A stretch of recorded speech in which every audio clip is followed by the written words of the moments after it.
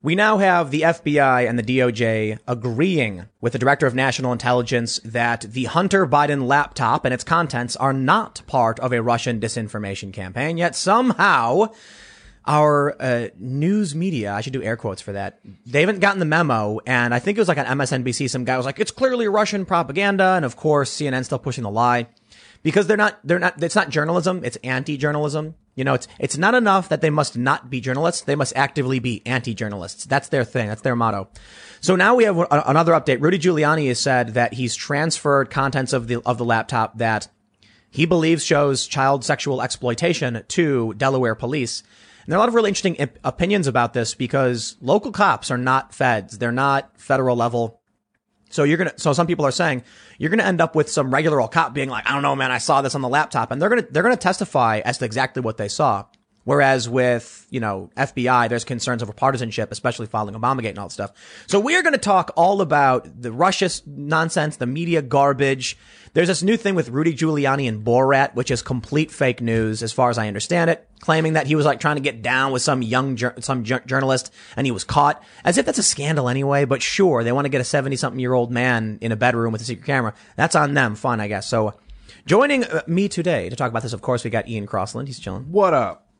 And Sour Patch Lids is producing and all that. I'm here in the corner. And we have Drew Holden, who is the master of threads on Twitter. It's because you put the thread emojis in everything you do, That's fair. I know, and I've got it in the bio, too. I mean, it's my top emoji, I think, all the time now. The threads? Yeah. So, smash the like button, subscribe, notification bell, show Monday to Friday live, 8 p.m., blah, blah, blah. You know how it works. And tomorrow's the debate, so we're going to be hanging out for the debate. We won't have a show tomorrow, but we'll start with the Russian stuff, man. And then we'll jump into the weird, creepy Hunter kids thing. But I used one of your threads on Russian disinfo. I think it was today, maybe it was yesterday, where basically you have all of these media companies continually pushing this lie that the Hunter Biden laptop and the emails that implicate Joe Biden in these, pay-for-play deals and using his son as an intermediary to cash in on his name, it's all Russian disinformation, right? With no evidence. Yep. That's the media today. So I don't know. We were ragging on the media. Why don't you just go ahead and rag on the media? At this point, it's a knee-jerk thing, right? I mean, we saw after everything happened with the Russian collusion narrative that if something comes out that's inconvenient or not politically expedient, particularly during an election, of course it's got to be the Russians. Heaven forbid that Joe Biden's troubled son maybe did something wrong. Maybe there's news out there that hurts Dems. No, it's got to be Russia. It's like the first thing that comes out, they're like, it was Russia. And everyone goes, oh, and they're like, that's right. The next thing that comes out, that was Russia too. And we're like, really? Then the third thing, oh, and that? Russia. That too, huh? Yeah, that was Russia. And then finally they're like just doing their nails and they're like, oh yeah, like when a sock is gone, it's dryer, like it's only one in there. Yeah. Russia took that. And you're like, really, man? Like, come on. And they didn't even wait for a split second, right? I mean, there was one report that there was investigations into, and who knows, it was one unnamed source from the FBI said that it's being investigated as Russian disinformation. And in a heartbeat, it went from there's an investigation into whether or not this could potentially be Russian disinformation to it is Russian disinformation. Did you see what Politico wrote? Yes, this is amazing. The headline was like, former intelligence say this is a Russian disinformation campaign. Yep. And then in the story, there's a quote. Let me be clear. We have seen no evidence and have no reason to believe it's Russian disinformation. Right. But it smells like it's incredible. And so my favorite, James Clapper, who I think has outed himself as a hardcore partisan who has, one, a tenuous grasp on reality at best, and two, he's a political hack, right? That's what he is. He came out, the first night it came out, he was on CNN, and he said, this is textbook, by the book, Russian disinformation. Oh, yeah. And it's again, they're wired, I think, so many of these people to see something they don't like and assume that it has to be Russia. And so it's so easy for them to just take that, fit it into their narrative that blew up years ago, right? I mean, like, this isn't new stuff. The idea that not everything bad is Russia has been thoroughly debunked for years and years and years, and they can't snap out of that schema to approach everything in the world. Is it the best they can do? Like, you'd think at this point they'd be like, it's actually, it's Uruguay. At least throw China in there. I mean, my God, like right? it shouldn't be that hard to think of something New Zealand. new. Or New Zealand interference. Yeah, exactly. And it's just the lack of curiosity, I think, is really what kills me. Because I think you were right to look at the filing nails too, right? These people don't care. One of the reasons why it's so easy to make it Russian disinformation is the people who are hearing the story, it could be aliens. They're not interested. Right. They do not care. They May as well fundamentally, be. exactly. They are fundamentally disinterested in whatever this is because it hurts their team. It's like a new Red Scare almost. Yeah. Russia. Could you imagine if we make it to the point where we have history on this era that's accurate?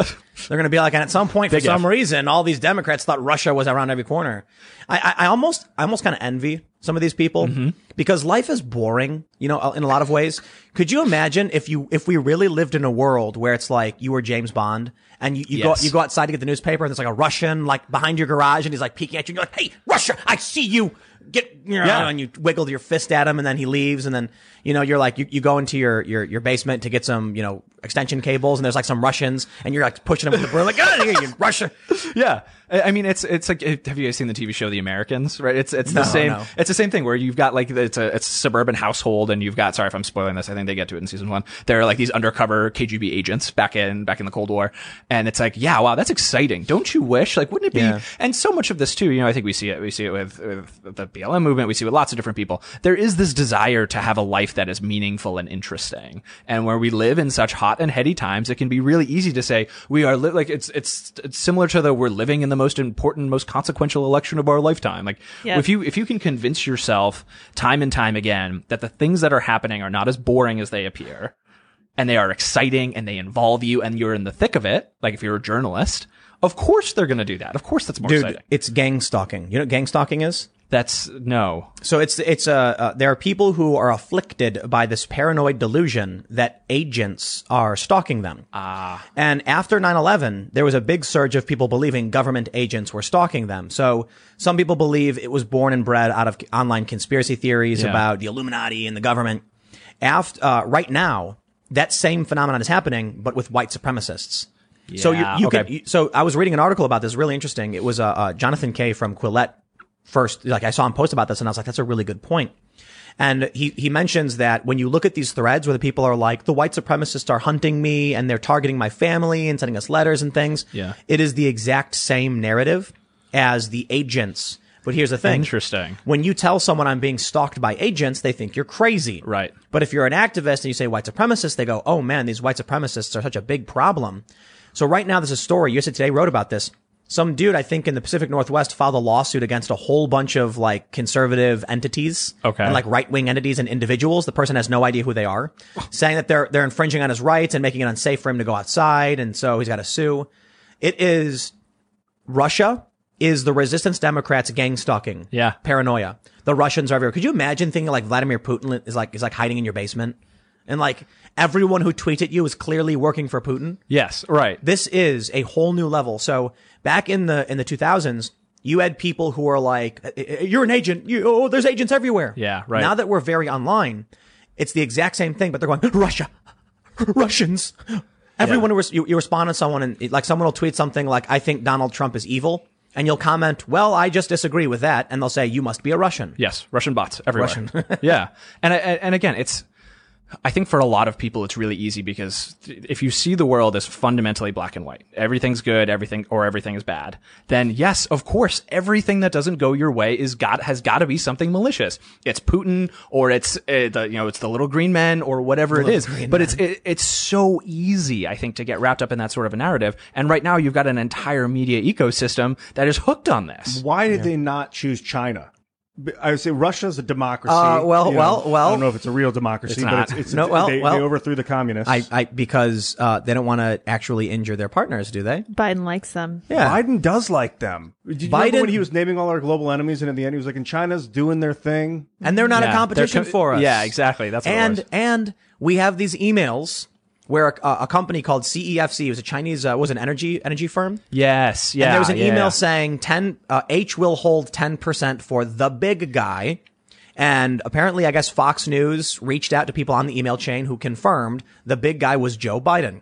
So Joe Biden, let's stop all that real quick. And let me just ask you a question. Why did Hunter Biden fly on Air Force 2 to China to negotiate a private equity deal? Isn't that bad? Right. And that's like a well-known thing. There's photos of him on the plane. Okay, that's bad enough. If you were to tell me following those meetings, Joe Biden was telling his son, I want to cut, I'd be like, makes sense. He was the one giving him a ride on government property. Yeah. So now we get these emails where Hunter Biden is doing a deal with Chinese officials, and they're all part of the Communist Party, because if you're going to do anything, you're a member or whatever. And then they say, 20 for H, 20 for L, and 10 for held by H for the big guy. And everyone's like, I wonder who the big guy is. The first story comes out insinuating, could this have been Joe Biden? Mm-hmm. Then Fox News reached out to someone on the email chain, asked, and they said, yep, that was Joe Biden. So you want to know why Joe Biden and the Democrats or whatever won't say China's doing it? Because they're cutting sweet deals, man. They've been setting up factories for decades, taking our jobs, moving them overseas, and they're in on that deal. It's lucrative for them. My question with all of these people is, how did they enter public service getting paid at the time, 47 years ago, probably wasn't even getting six figures. No, yeah. Now he's a millionaire. I get it. Maybe you have to, in the past 4 years, he did book deals and speaking tours and stuff. But this is somebody who made wealth off of public service. Yeah. I'm not a fan of that. More importantly, in response, finally, Joe Biden responds to these emails. And he was like, first of all, he gets really nuts. These journalists are terrified to even ask him questions. Yeah, it's pathetic. Exactly. And then he's like, my son, he was asked, did your son make money off the family name? That's untrue. That's a smear. And then the Daily Caller plays the clip from last year where Hunter Biden's like, he gets asked by a journalist, do you think you would have been put on the board of Burisma if your name wasn't Biden? And he goes, I don't know. Probably not. There's probably a lot of things in my life that he said, probably every part of my life has been influenced by the fact that I'm, the son of the vice president or whatever.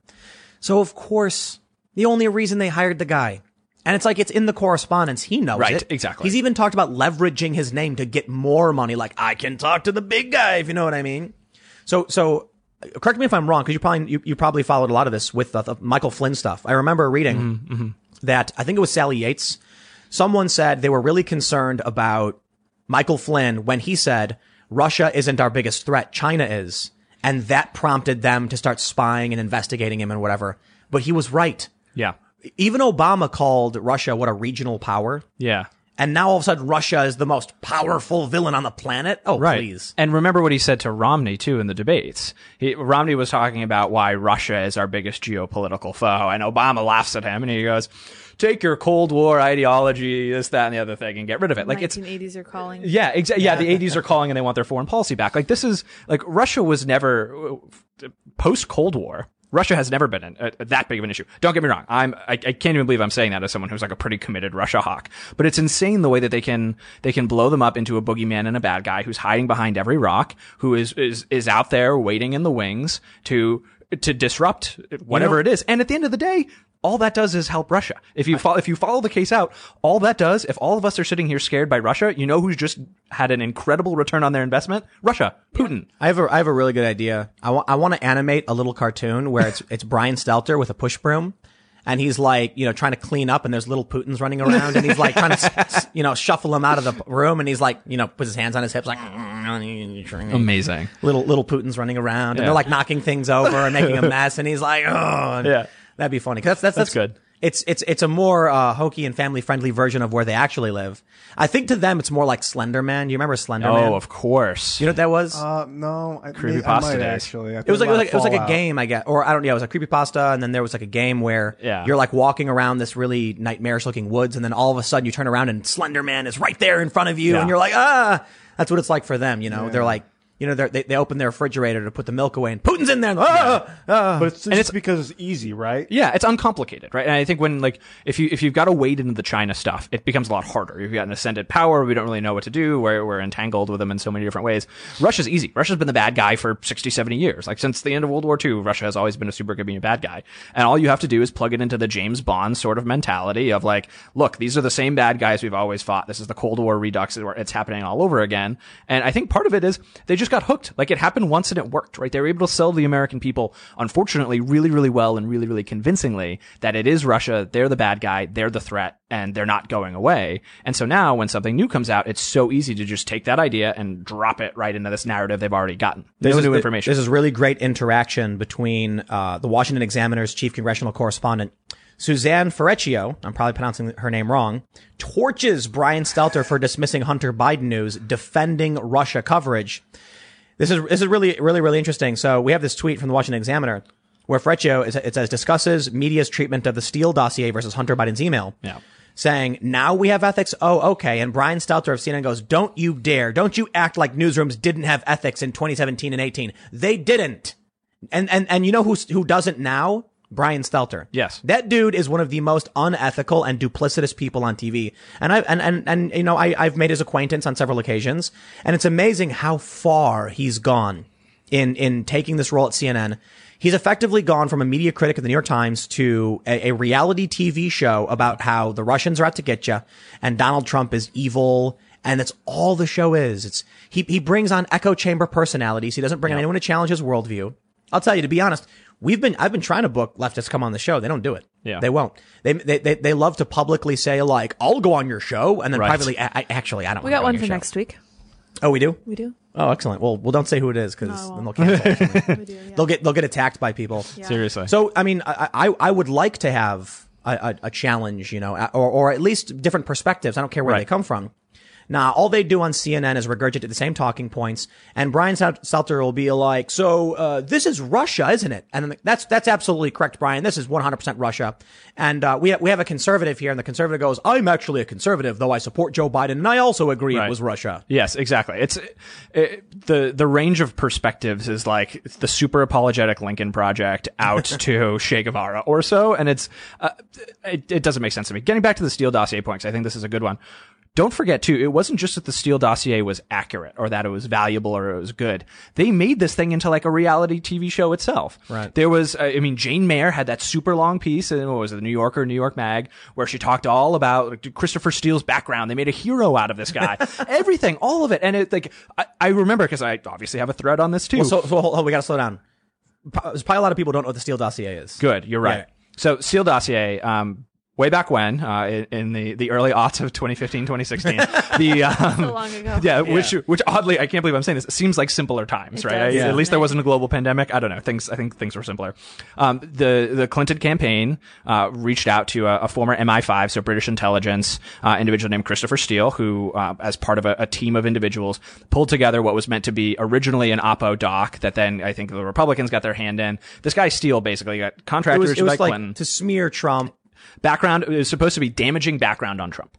And so when it first broke news, BuzzFeed was the one who got their hands on the content, and they pretty, unscrupulously pushed all of this out. Steele at the time, I guess kind of to his credit, said, listen, I can't speak for all of the underlying allegations here. I think whenever you pull together a dossier like this, you're relying on secondhand sources. You don't know the veracity of all the information that might live here, but I think it's probably 85% true. Wasn't in the Steele dossier like accusations that Donald Trump hired hookers to pee on a bed? This is where the P tape comes from. And it was people are nuts. And it was the bed that, if you remember the story, this is the bed that Michelle and Barack Obama slept in when they were there too. Like it's again, like we laugh at it now because it's so palpably absurd. I laughed back then. But but it's insane because so many people, particularly in the media, they bought it, and there were so many people too who would look at it and say, well, maybe the P tape isn't true, but the rest of this stuff, all this underlying information. He said that he was in Russia.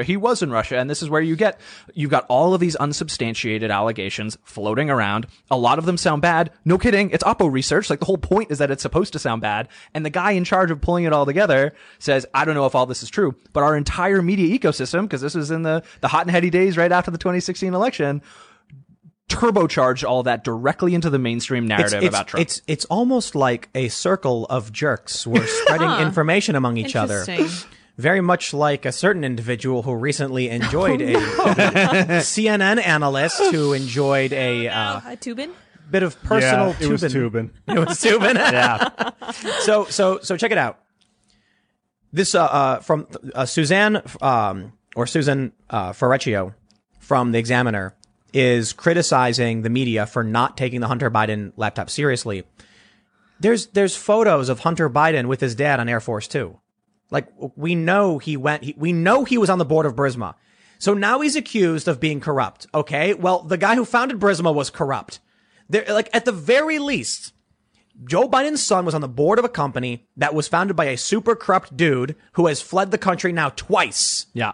there's at least a little bit of corroboration that maybe we can ask about what Hunter Biden was doing. No, it's a smear. He did nothing wrong. And Giuliani just put basically his career on the line. His entire, I mean, what would you call his legacy? Everything that he's done is now on the line. He said that there was illegal stuff on there involving Hunter Biden. Now we're getting into the bad stuff. Let's go for it. Let's pull it up. Yikes. From the Examiner, Washington Examiner. Rudy Giuliani says he sent alleged sexually explicit materials involving underage girls from Hunter Biden to Delaware police. This is the Examiner. So here's what we know. Giuliani said he did it. Mm-hmm. And is that news in and of itself? Well, Just the News reached out to the police, and the police said we did forward the materials to, to the FBI, I'm sorry, to the State Department of Justice. Does it mean we have evidence? No. Does it mean Hunter Biden is guilty? No, he's innocent until proven guilty. And I haven't seen anything. Yeah. Now, the challenge with this is no one's going to publish any explicit photographs of an underage. It's just not going to happen. Yeah. So the question now is like, what do we do 13 days out from an election with this material? And so it's there. I mean, let me read a little bit. They say Rudy Giuliani said on Tuesday that he shared allegedly explicit materials involving underage girls from Hunter Biden with police in Delaware. The text messages and photos discussed by Giuliani, a personal lawyer to President Trump and former New York City mayor, appear to have been found in a laptop hard drive that purportedly belonged to Hunter Biden. Blah, blah, blah. Those computer materials are already in possession of the FBI. Quote, there's a text message to Hunter's father in which he says the following, and he's discussing his sister-in-law, who for quite some time was his lover. Giuliani told Newsmax. Setting up the background for the exchange, he says, she told my therapist that I was sexually inappropriate. This would be with an unnamed 14-year-old girl, and that's what Biden was apparently saying. Now, I want to stop there. Hunter is saying to Joe, she accused me of this. That doesn't mean he was accused of it. Doesn't mean there's any photos, so we don't know for sure. And that's what Giuliani has actually shown. Right. Giuliani, if there was photos, he's not going to hold up a photograph for a camera. Yeah. So it is a conundrum, but I'll tell you this. I don't believe, no matter what you think of Rudy Giuliani, he's fabricating these things. I'm willing to bet he gave some stuff to the police. Now, the question is, how serious is it? We won't know. Right. And here's the thing, too, like the idea that it's fabricated, right? Even setting aside anyone's personal feelings about Giuliani, that would be a felony, and not just any felony. Like, that would catch him in an enormous amount of very, very public legal penalty and legal problem. And so the idea that he would make all this up and fabricate it, like he's got to be smart enough to know that if he does that, someone will find it. Someone will find it in the end. Maybe. Right? I think so. But think about this. You know, James O'Keefe brought this up, that it feels like the New York Times and these media outlets are smearing him with outright and obvious lies because we got 2 weeks to the election. So just let her rip and deal with it later. Exactly. Because that's the thing. Like, if you want, whether you're in the media or whether you're in politics or whatever it is, if you want Biden to win, now is not the time to be curious. Right? Yeah. You don't want to be curious about any of this. And so I think, you know, there's a little bit of the ends justify the means, I think, going on in a lot of people's heads, where even the idea, like, let's say, and I don't think this will happen, but let's say it all comes out to be bunk. It's all fake.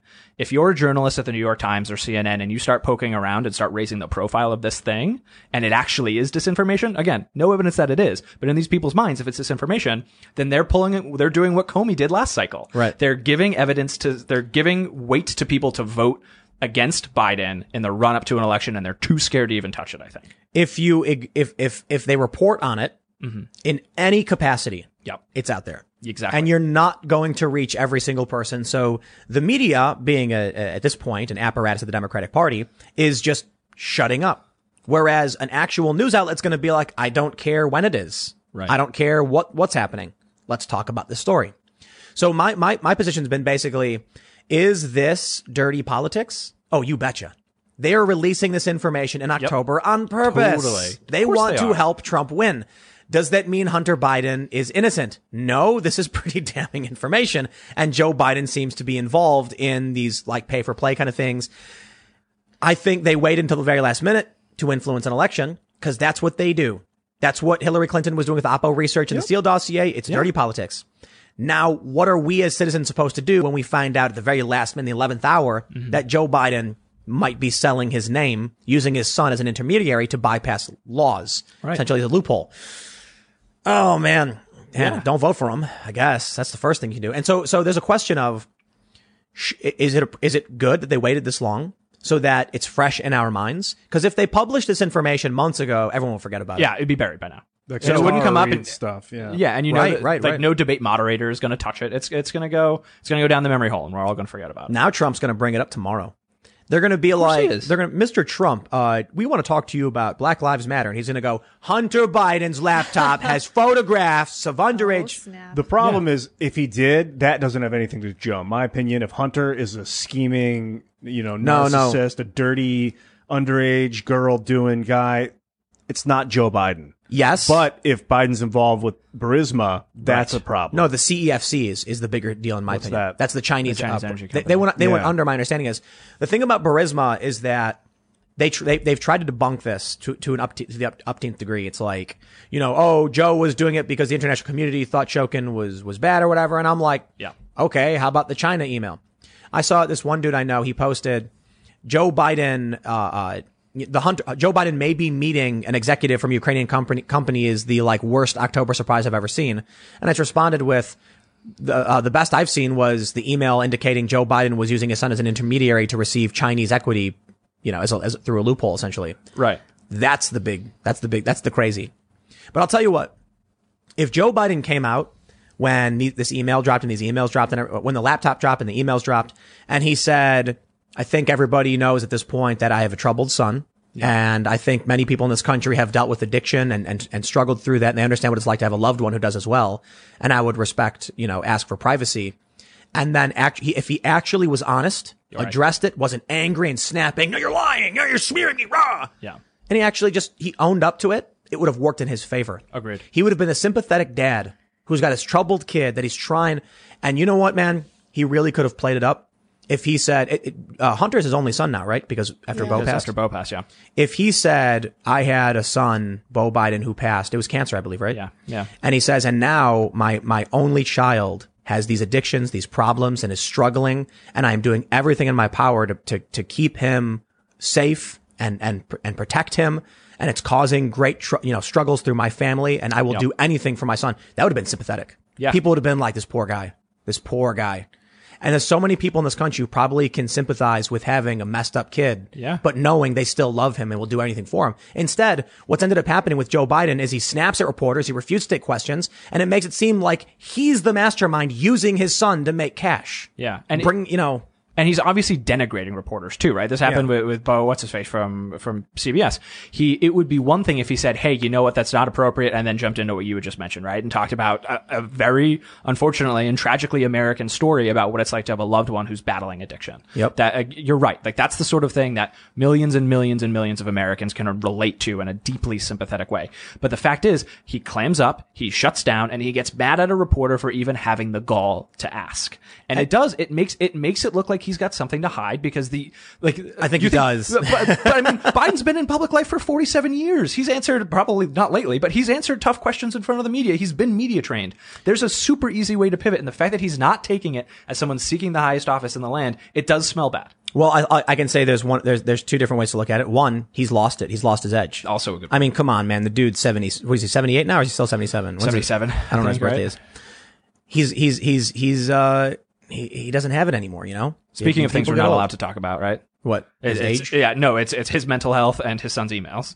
Oh, those right. The two off topics. Let me tell you, Tara Reid. I want to talk about that. Oh, that's right. Yeah, Tara Reid at the Capitol. Well, rape.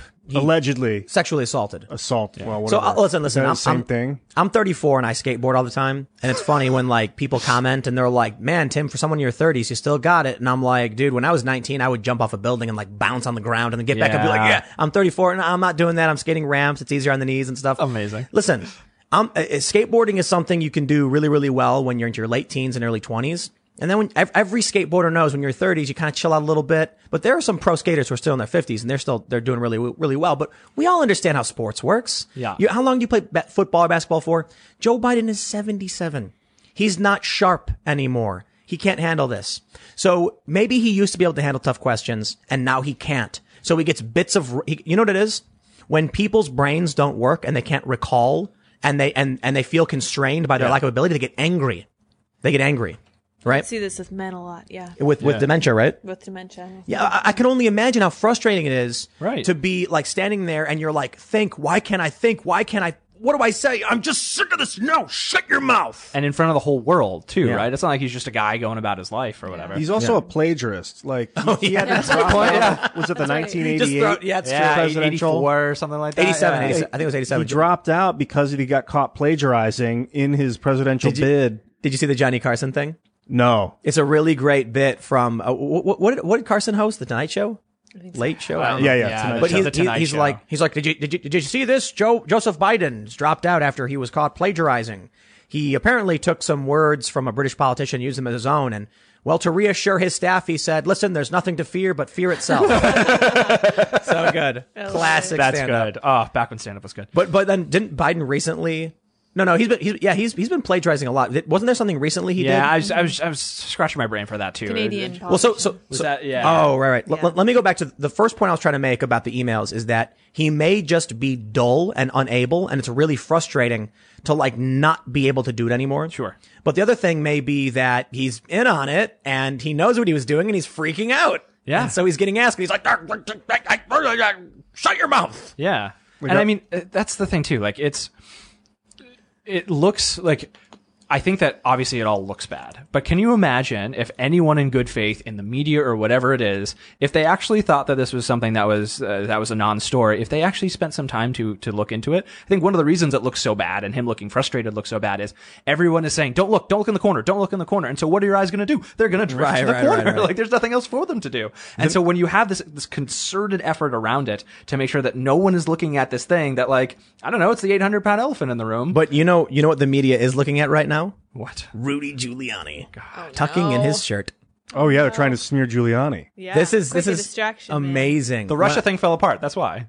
So, here's what's fascinating. There's illicitly obtained footage of Giuliani, and there's a photo that was published where he's leaning back on a bed with his hand like partially down his pants. And I was reading the story and it said, because these news outlets want to insinuate something, but they struggle to because they'll get sued. Yeah. And it said Giuliani laid back and fiddled with his untucked shirt, as if to imply what? The Yeah. photos make it look, they're trying to make it seem like Giuliani got caught by Sacha Baron Cohen trying to like hook up with a young journalist or something in a hotel room, when in reality he was tucking in his shirt. He did an interview. They took the mic off, and when they mic you up, they have to put it through your shirt, right? Yeah, right. So he probably had to untuck a piece of his shirt, run the mic up the lapel, Makes sense. put on his jacket, and then when they took it down, he was leaning back, an old fat man, tucking his shirt in. Then they used that to make it seem like he was doing something else. So here's what's funny. Giuliani says, "I've got text messages. Here's an email." And they go, "Well, we don't know if this is true." Yeah. And then Sacha Baron Cohen goes, "I am Borat and here is Giuliani." And then they're all like, "Everybody look at Giuliani. He's getting naked or something." Something. Yeah, I mean, it's the entire media who just lectured us for a really long time about how we have to wait for things to shake out and wait for more evidence to develop, or else it might be someone who is deliberately trying to mislead us, can 100% jump the shark as soon as it becomes convenient for them, right? And I think this is why, we brought up the Steele dossier earlier. I think this is why a lot of conservatives look at these, hey, don't look at the man behind the curtain and say, You've never cared about this before. When have you once showed even a tiny modicum of reservation before accepting a story when it's helpful and convenient for you? And they just did it again. They're in the middle of ignoring another story that matters, and they jump the shark on something else that is very clearly tied to it. You know what I think? Like, the Democratic Party and the establishment left, it seems to be a chicken running around with its head cut off, right? And I don't think anybody cut its head off. Like, Trump didn't do it. Trump came because they were frantic and spastic. Yeah. I think maybe they just, the establishment politics of this country just eventually lost its will and strength. And maybe it's Hillary Clinton's fault. Yeah. Like, maybe instead of the Democrats finding a strong, charismatic leader to carry the party forward, Hillary demanded it. And she wasn't the person who was supposed to lead them. Yeah. And that resulted in a substantive weakening of what the left was. And so the reason I bring this up is I'm thinking about Sacha Baron Cohen and what he's trying to do. And I think 10 years ago, like, when was Borat? When did it first come out? Yeah. Back in the days of Jon Stewart, you had very smart liberal individuals who in good faith mocked things that were ludicrous. And, you know, Jon Stewart, like what I mentioned this before the show, but he's even praised Project Veritas back in the day. And James O'Keefe I think he may have tweeted about it at some point. Jon Stewart was like, they did good journalism. They exposed this. Yeah. And he even showed like the Acorn investigation Veritas did. And he was like, tell me this does not get worse. And he uncritically was showing Veritas like, this is amazing stuff. Yeah. Today, after Jon Stewart leaves, after Obama, you know, leaves in 2016, there is a power vacuum in the Democratic Party and the establishment left in this country where there's no charisma anymore. Right. Hillary Clinton certainly did not have any. And then they started creating all of these like plastic versions of Jon Stewart. So John Oliver, Jordan Klepper, Samantha Bee, Trevor Noah, they do not understand what made The Daily Show fun and interesting and exciting. Right. So now what you get is, and looping back to Sacha Baron Cohen, it's, I don't know, make fun of conservatives, I guess, and people like it. So what's happened is they've created this political structure based on people with low information individuals who don't do research, who don't read news, who literally get their news from Trevor Noah or John Oliver. When people were getting their news from Jon Stewart, it was kind of bad, but it wasn't that bad because Jon Stewart still would like show you Veritas and uncritically be like, can you believe this stuff? So you were getting your news in a fun and interesting way where someone was being funny. To replicate this, B-tier individuals who didn't have the charisma or talent of someone like Stewart looked at his show and misunderstood what made it interesting. And they said, you know what he does? He makes fun of conservatives. So you end up now with these like, look at John Oliver. I love this. John Oliver, when his show Last Week Tonight first started airing when it first came out, it was always blowing up on Reddit and getting, upvoted to crazy every single time. And then one day it slowly started going down and people were posting it less and upvoting it less. And I noticed in the comments, people were saying, dude, all of his jokes, his shows are the exact same show with different proper nouns. He would do the exact same thing. And that's why the meme of current year, little Timothy, it's current year, because that's they took one Stewart joke, wrote it out and said, replace this and this and this. And we have a story. And so that's what the show was. So what happens when you create a bunch of knockoff plastic versions of what was once charismatic and entertaining to the left? You get something boring and unwatchable.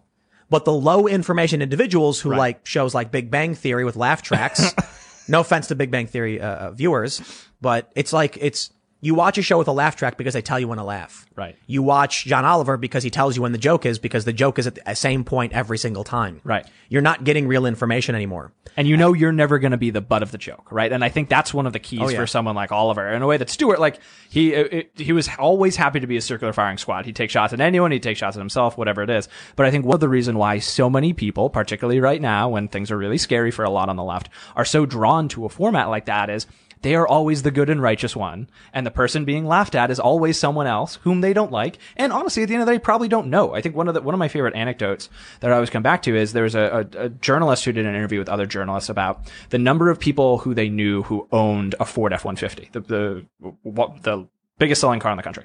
And they didn't know anybody. They didn't know anybody. It was like 1 in 15 journalists or something knew someone who had an F-150. Whereas everyday Americans, it's like 1 in 1, right? And so when you've got this, a small and now narrowing group of people who are all laughing at the same joke over and over again within what is essentially a coddled safe space where they know it's never going to be them. Nothing they do could ever be wrong. It becomes like it's comfort food for them rather than something that's entertaining. We're going there. Jeffrey Toobin. No. Cranking one out and here's why I'm bringing this up in this context. I can't. The BuzzFeed article when they said, "Who among us?" What? And I'm like, listen, these journalists, they all live in New York. Yeah. BuzzFeed, Vox, all these progressives. You can probably walk a block and be at the next office for the next digital blog, Totally. Yep. Political blog, lefty progressive blog. They all hang out with each other. They all know each other. They have things called journo lists. Do you remember this scandal where the journalists would be on all these different companies? Oh, yes. They were called journo lists. And I think it was made by the Vox guy. I'm not entirely sure. Sounds right. And so what you have is 200 New York-based journalists all sharing information and creating an echo chamber among themselves where they're talking about what they think is happening, and they have no idea what's really happening. So when you say they don't know anybody who has a Ford F-150, which is like the top-selling vehicle or whatever, I understand the point you're trying to make, and I think the Jeffrey Toobin thing is a better point. that they would post an article thinking it was funny to say that they whack off during business meetings. And I'm like, do you think that's relatable to the hardworking, carpenter or electrician or plumber? I'm pretty sure plumbers has never occurred to them that during work they could crank one out. Right. I mean, maybe some weirdos. Oh, for sure it has. Ian's like, yeah. No, we're talking plumbers. Shout out to all the plumbers out there. Listen, here's what I'm saying. When I heard that story, and I'm like, I know they're not really serious, but they thought it would be funny to be like, come on, weren't you in a business call and you did something? And I'm like, I take my work very seriously. Yeah, exactly. I haven't done anything. Yeah. I haven't, there were like, cause in the article, they're saying things like, you've muted it to, do something, you've gone to the bathroom or whatever. Sure. I'm like, I've never done anything like that. Well, I will leave the computer and say, hey guys, like, I gotta go. I'll call back in a few minutes. If I had to go to the bathroom or something. If I'm on a business call, I'm on a business call. But what you get from here is, first of all, they think it's relatable to claim they whack off during business meetings. Okay, if that's funny to them, I get it. I'm laughing at them, not with them. Exactly. They think everyone who reads that article is laughing with them. Like, we all do it. No, that's just you weirdos in New York with weird problems. And weird friends, right? Because I think the other reason it's so funny is they can probably look at all 7 of their friends and say, hey, don't oh, you guys all do this too. They're like, oh yeah, of course I do. Oh, who doesn't do that? It's like, oh, look, all 7 of us do this. I'm sure everyday Americans are the exact same way. And I think it's one of an innumerable number of different cases where people in the media are really, really bad at generalizing out what an everyday American looks like. Right. And so you saw, I think this is why Trump caught everyone by surprise. Because you had a whole lot of journalists who looked at all their friends and none of their friends were voting for Trump. So how could there be people out there? Yes. And you saw, like, you remember right after the 2016 election, the New York Times did they had this big push where they were going to go out to the heartland, and it's hysterical. It's like, if you remember those videos of like British explorers contacting the uncontacted tribes, like in the Brazilian rainforest. What's the name of the guy who does those? David Attenborough? David Attenborough. It's like they are David Attenborough, and they're like, finds a wild Trump supporter. Exactly. Leaning his Ford F-150. Exactly. And like in reality, they're like at a bar in Pittsburgh, and they're like, oh, do they have running water here? I don't know. This is so bizarre. And it's like, and it's true. Like it's easy, I think, for most normal people to laugh at, but they're just so, it's a community of people who are really unbelievably insular. And even their closest concentric circles going outward are also very, very insular. And so when they think of a Trump voter, it's like, oh yeah, I guess I do have that one racist uncle with a big Trump sign in his yard. Right. And like, that's it. That's all they can conceptualize. And so it becomes really easy to paint people within those narratives. So they've never been to a suburb. This really reminds me of what the author of The Hunger Games was talking about when she talked about the Capitol. Oh yes, very much talking about favorite the elite. Books. I will exactly. admit. I know. I love them. I would say you know. I freaking love them. And she talks about the elites and the people who, while other people were starving, she would talk about how they would have to make themselves throw up so they could eat more, and they would have all this color in Drink their hair. this. Like, Why? It'll make you throw up so you can eat more. Eat more. Yeah. Like, who among us hasn't whacked off in a meeting? Those exactly. of us who actually care about work. Who among us hasn't dyed our hair green while the city is being bombed to rubble? I mean, it happens all the time in the Capitol. Don't you remember? I remember when I first set foot in a news office, a digital blog. So when I was 18, I got a job with American Eagle Airlines. Mm-hmm. I was loading baggage into planes, lifting between 30 and 50,000 pounds per day, doing manual labor, getting calluses and all that, and getting paid $10 an hour. Mm-hmm. Yeah. And I was lucky to take home a couple $100, every other week or whatever, pay my bills. And it was struggle. I wasn't making enough to cover rent. It was really tough. And then, I ended up getting a job and slowly started making my way through life, doing better and better. Then I went to Occupy Wall Street. I got some notoriety, and eventually I got interest from a company and said, we want to hire you to come into our newsroom. And I said, okay. And I remember the first time I stepped foot in that newsroom and I saw these people literally doing nothing. And I said, how much do these people make? And they were like, it was Vice, to be honest. So not a whole lot. People were getting maybe like 35 to 50. Depending on the job they were doing. And I was like, wait, 35,000 a year to do what? Well, he writes about, he writes like snarky articles about like doing drugs and like having sex. And I was like, wait. Like, you got a guy who comes in whenever he wants, sometimes doesn't even come in, right? Who publishes a couple articles per week or whatever from other people who submit them. And he's getting paid double what I got doing backbreaking labor. Mm-hmm. Amazing. Hurts a little bit. These people in these ivory tower jobs get paid double or triple what actual working class people do, what actual working class people get paid. And they write garbage nonsense. And now the best part, many of them write about like communism. Like Teen Vogue. Didn't Teen Vogue just call for abolishing capitalism or something? Teen Vogue weirdly has taken like this kind of like 1970s Central America view on economics and how it works, which is like, it's my understanding. Like the reason teen is in the title of it is that it's for children, right? And so it is very bizarre. Like they had like a glossy piece on Antifa and what they're really going for. They had the anti-capitalism piece. It's, remember the pro Marx one they did? Yeah, that was so amazing. God, it's like on his birthday or something. Yeah, Teen Vogue was like Karl Marx and like praising him, and I'm like, this is hilarious, dude. But it's funny to us, but it's actually kind of scary if you think about it. Yeah. Like you've got some dumb 14-year-old being like, Karl Marx is so cool. He wants to seize the means of production. That's like the coolest thing ever. And do you remember how impressionable you were at 14? Like, dude, I would have believed anything at 14. And like and this is, I think, why rightly conservatives have really started to wake up of late to the risk and the danger of government schools and like the sorts of things that kids learn day in and day out. Cause you're uptaking that stuff super casually. It's you're taking it up as history or science or math or whatever it is. And you just think that it's true in the same way that if you're a 13-year-old kid, you pop open Teen Vogue and in between like how to do your hair and like how to put on makeup or whatever, you have this glowing piece on Karl Marx and the benefits of seizing the means of production. It goes up with it. You ever read Cosmo? Oh, of course. Like how it's like, it tells you to do really awful things that no one likes. It's like, when you're in your bed with your boyfriend, try using a steak knife. Yeah. It's like, whoa, what? What do you like, who's writing this? But I bring that up because I think Teen Vogue definitely, and publications like it, got, indoctrinated in a sense where they hired people who had these weird views who then tried pushing these politics. But I also think it's algorithmic. It's the kind of content that feeds into preconceptions and will generate clicks, generate controversy. Of course, we're talking about them now. Yeah. So that's good. And, the haters who like Karl Marx and communism are going to be like, I'm going to go check out Teen Vogue and maybe I'll enjoy it. Yeah, exactly. And it's going to come across the radars of other people because, I don't know, someone like you or I retweets it and they're like, look how dumb this is. And all that matters to them is they're getting the views, they're getting the eyeballs, they're getting the ad dollars. The way I view the media is like, we're in this big pool of water and there's a maelstrom that they've all been sucked into where they're spinning around in circles, feeding each other BS. Yeah. And we're watching them go crazy. And we're over here like, what are they doing? Like, these poor people are trapped in the psychotic, paranoid, delusional world of Russia and this other, whacking off on camera or something like it's a normal thing. Yeah. They're separated from the rest of us. Yeah. And I have to go back to this example. If you've listened to my content, you've probably heard me bring it up several times, but it is the best possible example ever of how Trump knows this and Trump manipulates this. And Trump knows the regular people better than these media companies do. Do you remember in the first 2015-16 cycle when Trump had a very expensive steak cooked well done with ketchup? Yes. Oh my God. And what was the media's response? They mocked him. They belittled him. They laughed at him.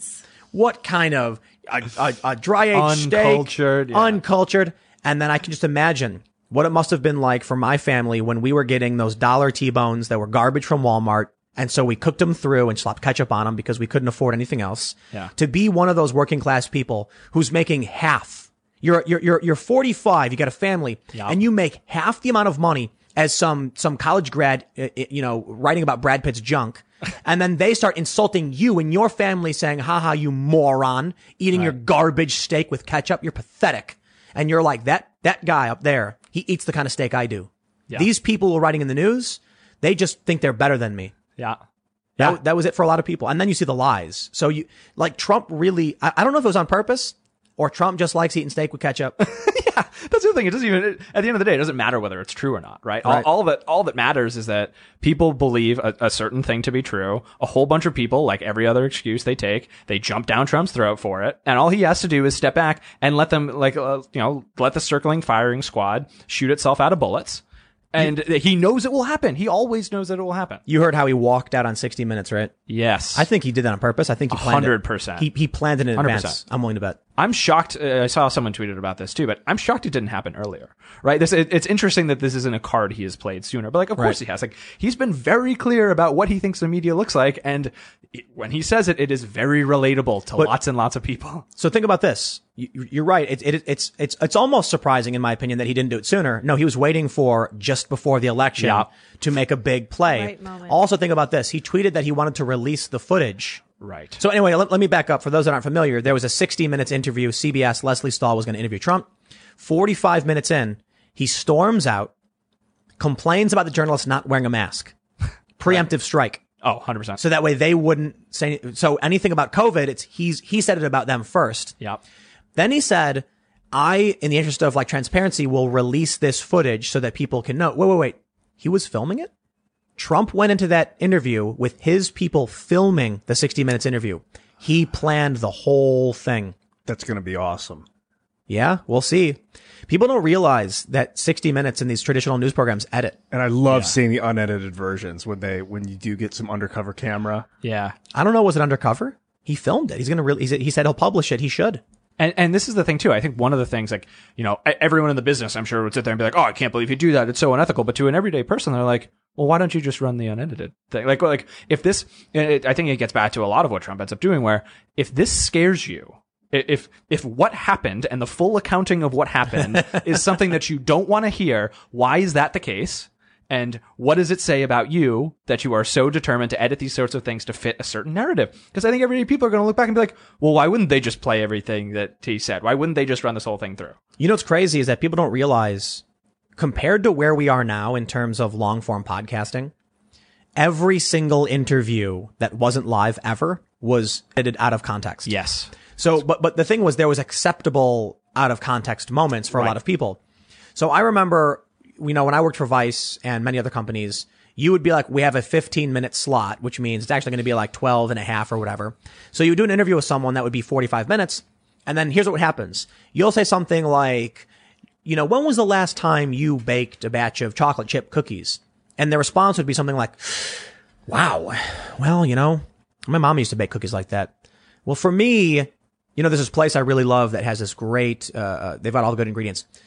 But for me, it's been about a week since I baked cookies. They'll cut out the whole part about my mom made cookies and I love to go to this boutique shop because they don't feel it's irrelevant. They just they wanted your answer on how, their question was, when was the last time?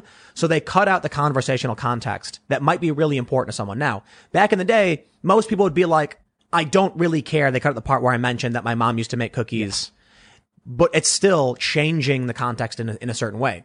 So 60 Minutes might try to be honest, but they do condense and remove very important points. Notably, you might have a moment where Trump has asked a question, takes him 15 seconds to answer. Yeah. They'll cut that right out because it's like a waste of time. We can't have dead air. Right. But if you watch that, you might be like, whoa, dude can't answer the question. Yeah. This take him a long time. Right. Or maybe he like looks over at Kayleigh McEnany or something. Those things get cut out. Yeah. And so that might be bad for Trump. That's just an example. They probably do it for Biden. Yeah. 60 Minute condenses this for a show like everybody else. They'll probably say, no, our standards is that this and this. But I think about, why is it so many people wanted, you know, a debate on Joe Rogan? Right. Because that would be raw and real. And you'd have just this straightforward conversation. Go for it. You know what I would do if I was debating, if I was moderating a debate between Joe Biden and Trump? What? You know, former Vice President Biden and President Trump. The topic is foreign policy. Have at it. And then I'd get up and walk away. I want to see them have a conversation. Right. I want Trump to talk to Biden, not to us. Right. I want Biden to talk to Trump, not to us. I want to hear Biden say, no, look, man, you know, when you were over there and you're doing this, you're cutting us out of these deals in the Paris Agreement. And then I want Trump to be like, no, you're nuts. What you and Obama, I want to hear that. Yeah. I want to hear them talk to each other. We don't get that. And here's the thing. Most people do too. And I think this is what helped Trump get elected in the first place was he looked at the American people and said, hey, you know what? For a really long time, different people in politics, right and left, in the media, have been keeping something important from you. And I'm going to be here, and we talked about this last time, a bull in a china shop, to come through and just give you everything. Knock down all the walls, knock down everything, and it's going to be raw, it's going to be unpleasant and cringeworthy sometimes, but it's going to be about as close to the truth as a good approximation is going to be able to get. And so I think that's why when he says, I'm just going to air the clip. I'm just going to play it. This is what happened. You're going to see it. It's the sort of thing where a lot of people, particularly a lot of people who aren't super tapped into the media or super tapped into the news or super tapped into politics are like, wow, yeah, like I've kind of got this perception that I've been lied to and kind of bamboozled here for a long time. And even if the truth isn't pretty, I would really like to see that. Do you remember when Trump did that sit down interview with Chris Wallace at the White House? Yes. And everybody said it was bad for Trump and he looked terrible. I think they're wrong. Yes. I think that's the pundit class sitting in their, you know, sitting on their Zoom meetings, whacking off to each other with the camera muted. And they don't realize that Trump had a long form sit down conversation where he was willing to do it. Right. And the fact that he was willing to do it probably is so refreshing to so many people. Yep. That Trump could be sitting there in a 2-hour long conversation. This is what his rallies are about. Right. He doesn't have a script. He just starts talking. And so people finally feel like, let me stop. You know what I can't stand more than anything? I worked for an environmental nonprofit when the Deepwater Horizon disaster happened in the Gulf, all that oil spilled. And I remember right when it happened, I was like, I know what's going to happen. They're going to offer up an excuse. They're going to apologize, say it won't happen again. They're going to donate to a nonprofit. It's going to be the typical canned response, and we're never going to hear the truth about what really happened or why. Their PR company is crafting the plastic message to say that everyone expects it's not real. The politicians do it all the time. Yep. I guarantee you, if Eric Swalwell farts on camera, he'll deny it. He won't own up to it. It will be fake. We know you farted, dude. Remember that? Yeah. Yep. And when Joe Biden, yeah. Listen, you just got to be like, people fart. It was a mug. Right. It was a mug in studio. Yeah. It's like, of course. Just be real. But here's I think a big part of it is there are a lot of people in media who would see something like that, the Trump sit down interview with Matthews, and they'd be like, wow, back when I was on the Hill, back when I was prepping someone to go in an interview, that would be a disaster. Yep. Right? And it's got nothing to do with the content. It's got nothing to do with what he says and whether or not any of it made sense. It's, I would never want my boss to be unscripted. I used to work on the Hill. This is what you do. So much of your job is making sure that your maybe crazy boss doesn't go off script because you've got an entire team of people who spend all day developing and designing scripts for what they do and what they say and how that whole narrative flows together. Trump, sometimes definitely not to his credit, but even as someone like me who's not wild about the guy can admit, to his credit, he doesn't have that. And so it's very obviously, even when it's not good, it's very obviously real in a way that so many people understand politicians to not be like that. The media is becoming a hyper-concentrated extract of that plastic reality. Yeah. It was bad enough when a politician would, fart and be like, that was not a fart on camera. That was a mug in studio. And you'd be like, okay, dude, we get it. Yeah. You do your PR message. I don't know who buys it. But now it's like we have these two extremes where Trump is just this raw guy who says really bombastic things very often, but it can be refreshing. And then you have the media that is so insanely fake. It's like ridiculous when you turn it on and they're like, today Russia killed a bunch of innocent children because Russia is evil. And you're like, dude, shut up. It's because their client, Hillary Clinton, was committing white collar crimes and they don't want to look at it. And ever since 2016, when her emails dropped and she's acid washed, 30,000 emails, destroyed federal property. The media's turned a blind eye and they're going insane as a result. And now they're doing it again with Biden. Yeah, maybe that's it's why they let comedians that don't target them. Like you were saying, they're soft comedians that they know they're safe because they know they've got that fear of being found out because they've been backing a fraud. Yeah. Could this all be they're terrified that Hillary Clinton broke serious laws with these emails and whatever the emails reveal. And so they're doing everything in their power to stop Trump because if Trump got a clean shot at investigation. I think so. Didn't the Durham probe actually dip into the Clinton email scandal? I think they did. Yeah. It sounds right. And now I wonder, Bill Barr said the Durham probe is not going to be resolved before the election. Right. I wonder if that is a play to say, if we don't win, the Democrats are gonna end the investigation. So if you want the investigation to carry on, you better get Trump a victory. Maybe, but my worry on something like that is I think there's probably too much inside politics, right? I don't know that you can actually run on that in good faith. I don't know. I don't know what's going to come out from the Durham probe. I'm definitely interested in hearing about it. I wish selfishly, as someone who I think would like to have more answers rather than fewer to what's going on in the world, it would be really helpful to have that going into the 2016 election for everyone. But I don't know. At the end of the day, I think that with the Durham probe, with the comedians, with most people, I try and look with a little bit less malice, maybe wrongly, but to look at it and say, hey, you know what? It's probably what I think it has to do with is a whole lot of people who see the world in a pretty monochromatic way. And all the people who work at CNN, a lot of the people who work at the FBI, unfortunately, most people who work in democratic politics, they have a certain way of viewing the world. And in simpler times, it wasn't necessarily bad. It was just different, right? And now there's a little bit of, they're all, in terms of the chicken running around with their head cut off, they're all obviously very worked up and very concerned. They have been since Trump happened. And to me, a little bit, it's like, imagine watching a silent disco where you're the only one without headphones on and you have no idea what a silent disco is. It's probably very weird and very confusing and a little bit concerning, right? You see all these people gyrating and moving around to a tune that you can't hear. And I think for people like us, that's kind of what it is. Mm-hmm. And that we end up we see the dance that they're doing. It's admittedly weird and it's all in lockstep, but I'm not sure that it's necessarily, I'm not sure it's that dark. Whether or not they were able to remove Trump, their intention they've succeeded in their goal of obstructing him to a ridiculous degree. Yeah. As soon as before Trump was even inaugurated, they were screaming Russia. Mm-hmm.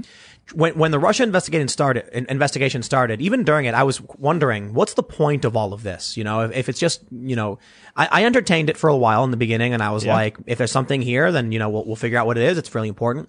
And when it became clear there was nothing, the question was like, what are they doing? And then I thought, you know what Trump can't do right now? He can't fire these people. Right. He can't fire them because they'll call it obstruction of justice. Yep. Look what happened with Comey. Exactly. Yeah. So they froze him for 3 years, basically. He could not do a ton of what he wanted to do and get rid of these bureaucrats. Then, as soon as he gets through that, Ukraine. Same thing starts. They would not give him a chance to make any moves. And then he started getting rid of some of these people and, you know, making some changes. Now, I really wonder if he's going to win again because they cannot give him a clean 4 years. So I'm wondering how insane if the Senate flips Democrat. Yeah. It doesn't matter if Trump wins. Oh, They'll impeach him. Gone. They're going to pack the courts. The Republicans will never win again. That'll be it. One party rule. Yeah. I mean, unfortunately, I think you're probably right. I don't know. I guess I have a little bit more optimism, a little more hope in the American people that the packing the courts thing will be tough. I think my worry, though? I don't know. I mean, don't get me wrong. It's a gut thing. It's not a thinking thing. But I think my biggest concern with it is that this whole, if Biden wins, particularly if the Senate flips, particularly assuming the Dems probably pick up more seats in the House, all of this goes right back down the memory hole. Everything that happened, the 3 years that Trump and his administration spent having a battle against what turned out to be a lie, right? And something that was deliberately malicious, all of that work gets erased. All of it goes back on fire and we never touch it again, right? Like we're going to write the history books one day and that'll be an afterthought. And to me, as someone who I didn't just entertain it. I had a piece up in the Federalist not too long ago where I talked about I bought this. I bought it pretty hard. I was a never Trump guy. I came into it and I was like, of course he did, right? It fit my narrative that he would do something awful and terrible. And so I bought it, hook, line, and sinker. And my worry is there are a lot of other people who haven't snapped out of that yet. And if Dems take everything in 2020, no one else is snapping out of it. It's going to be Russia becomes canon. If the Democrats win, the history books will say, for a brief period, Russia controlled the United States. Right. It'll just be fact. But that's literally what they wrote. Like this. I know. I think we sometimes forget. I certainly forget. I end up checking my tweets from 2 years ago or 4 years ago, whatever it was. Like Jonathan Chait for New York Mag literally wrote, "What if Donald Trump has been a Russian asset since 1987?" And then he didn't get left out of the room. Do you know what the best part about that insinuation is? What? The Soviet Union is secretly still in existence. Right. Or this is how smart they are that they're still behind the curtain, right? Right. It's insane. And the best part was what should have happened under normal times. One, his editor probably would have looked at that and be like, "Don't let this anywhere near my esteemed magazine. I don't want your conspiratorial claptrap anywhere near this." One. Seriously. Two, even if it got to print, right? Even if, let's say there's a problem with New York Mag or whatever it is, and they run with this thing and they let it go, at least he would get laughed out of the room. Chris Hayes had him on his show. Plenty of people had him on their shows. Politico and other magazines were re-upping this and reiterating. A year later, John Harwood came out and be like, this is an important day in history because a year ago, Chait's article came out. And it's absurd. And I think we forget that because now, at least up until recently, the Russia stuff was gone. They didn't even talk about it at the DNC. Adam Schiff brought it back, baby. Come on. I love how this email comes out and they're like, it is definitively Russian, intelligence operations. Yeah. And then Adam Schiff and all the people are immediately just like, well, one person said it, therefore it's officially historically true. And we're going to say it a million times. And once again, we find ourselves back. You know what I'm going to say? Doesn't this all seem familiar? No. Hold on. What happened in September of 2016? Emails. Yeah. What happened with a laptop in September of 2016? Mm-hmm. Good point. Yeah. Anthony Weiner. FBI, yeah. FBI and Anthony Weiner. And what images did they find on his laptop? Underage messages or something. Yeah. What narrative was emerging against Trump? Russia. I tell you, man, the writers of 2020 are bored. They've run out of ideas. They're like, can we just do like a total, can we do a duo? You know what it is? It's a do-over. It's a total do-over. Yeah, honestly. What if that's what it is? A total do-over? And they're like, we'll do it better. but this time we're going to do everything the exact same, but this time Trump loses. Right. We're going to flip the people that we believe, and we're going to flip who wins the election. Mm-hmm. It's just, I think what gets me, and this is why it keeps happening, and the reason it feels so familiar is there was no accountability. we never had any accountability, right? Even now, looking back, we can know that these things were wrong. They were malicious. They were lies. All of these people still have jobs. None of these people have lost the columns that they have, right? Like, unless they're, revealing themselves on Zoom these days, like, it is impossible for these guys to lose their job or face any sort of professional repercussions. So why wouldn't it happen again? Why wouldn't they jump at the next quickest, easiest thing that might look like Russian disinformation to one unnamed source at the FBI, maybe, that you didn't vet anyway? The secret of media, if you write a shocking and bombastic fake news article, like it's 1 million views, you make money. If you then retract it, you make more money on the retraction. Although the retraction makes you substantially less, you still put ads on the retraction page. Yeah. So these people know if they put out fake news, they still get paid. And so they're incentivized. The economic incentive is to pump out fake news. And I love it when journalists go like, well, I take issue with that. There's no real reason for journalists to lie that way. Well, maybe real journalists, but today you just have people desperate for followers on Twitter. Yeah. So they're all posting the same jokes. They're all posting this, like, you know what's interesting is that these journalists live in New York. So they're surrounded by progressive activists. Right. They want to fit in with the cool kids. So they just say whatever it is the cool kids say. Now the journalists are just losers trying desperately to pander to the popular, influencer or whatever. Journalists should not try to be influencers. Yes. But they're trying to be. So are politicians. Of course. Right. But I worry too. I agree. They definitely are. But this to me also gets back a little bit to the emails thing, where when Dems, like when Adam Schiff and Chris Murphy get up there and say, "Oh, this is Russian disinformation," there's a part of me that's like, okay, like they're political hacks. This is what's going to happen. I think it's a lot worse. And once upon a time, I think we all held a much higher bar for journalists and reporters to do that. It's one thing when you've got a lefty politician who runs in and says, "I want to fit in with the cool progressive kids at that trendy bar in Brooklyn," and it's another when you have someone whose sole occupation it is to bring you something that should be a good approximation of the truth, right? The first rough draft of history is what's in the hands of the media. And so when they're the ones who are crafting that narrative and they're chasing the like retweet if you agree types of retweets for progressives, it ends up, it's so much more corrosive, I think, to our body politic when they do that, because the power and the influence that they have to be able to pull in other people who aren't necessarily partisans is a lot more dramatic. And so to me, someone like Yamiche is way more dangerous and damaging. Yamiche Alcindor? Yeah. Yamiche Alcindor. Explain. Oh, sorry. Yeah, Yamiche Alcindor. She's I think she's the chief DC correspondent for NPR, who is someone who gets paid an enormous amount of money to be very popular on Twitter and to largely be indistinguishable from any progressive activist who you could imagine. But what happens is when you have people who are progressive activists who are masquerading as someone who is meant to bring you the truth, I think that corrosive influence is way, way more difficult to the rest of us than a Democrat doing it. I just want everybody to realize for 2 seconds. Ask yourself, how much money do you make doing your job? Now I want you to go to Glassdoor.com and look up writer at BuzzFeed and Vox and Vice. Suppressing. And then when your blood boils, channel that energy into a pot of tea and boil that water and pour yourself a nice glass and sit back and relax and just realize what this world really is. Yeah, do it tomorrow morning, actually. Don't do it before bed. You'll get really wound up. I agree that journalism's doing that is nasty, but I hate lying under oath. When politicians lie under oath, or people in our government lie under oath, like James Clapper saying that they were not wittingly spying on the U.S., people. Oh, totally. Yeah. And they let him off, and he hasn't been punished for lying under oath for committing perjury. No justice. That's the justice system in the United States. So if we're not adhering to the justice system, that's fair. Yeah. They're going to keep breaking the law. Yeah. Bro, it's a big club and you ain't in it. I think I am. These people are allowed to break the law. You're not. Let me in. What do you mean? Why are they allowed to break the law? Because it's a big club and you ain't in it, buddy. I mean, that's just a mockery of the system. Of course. But they're above the law. So we have the best system, even though it's terrible. We have problems because for too long, the American people have went, I'm just going to click Dear R and walk away and not have any idea who I'm voting for. And you end up with 30-year Pelosi and 30-year Schumer and 47-year Biden, and they don't care about you.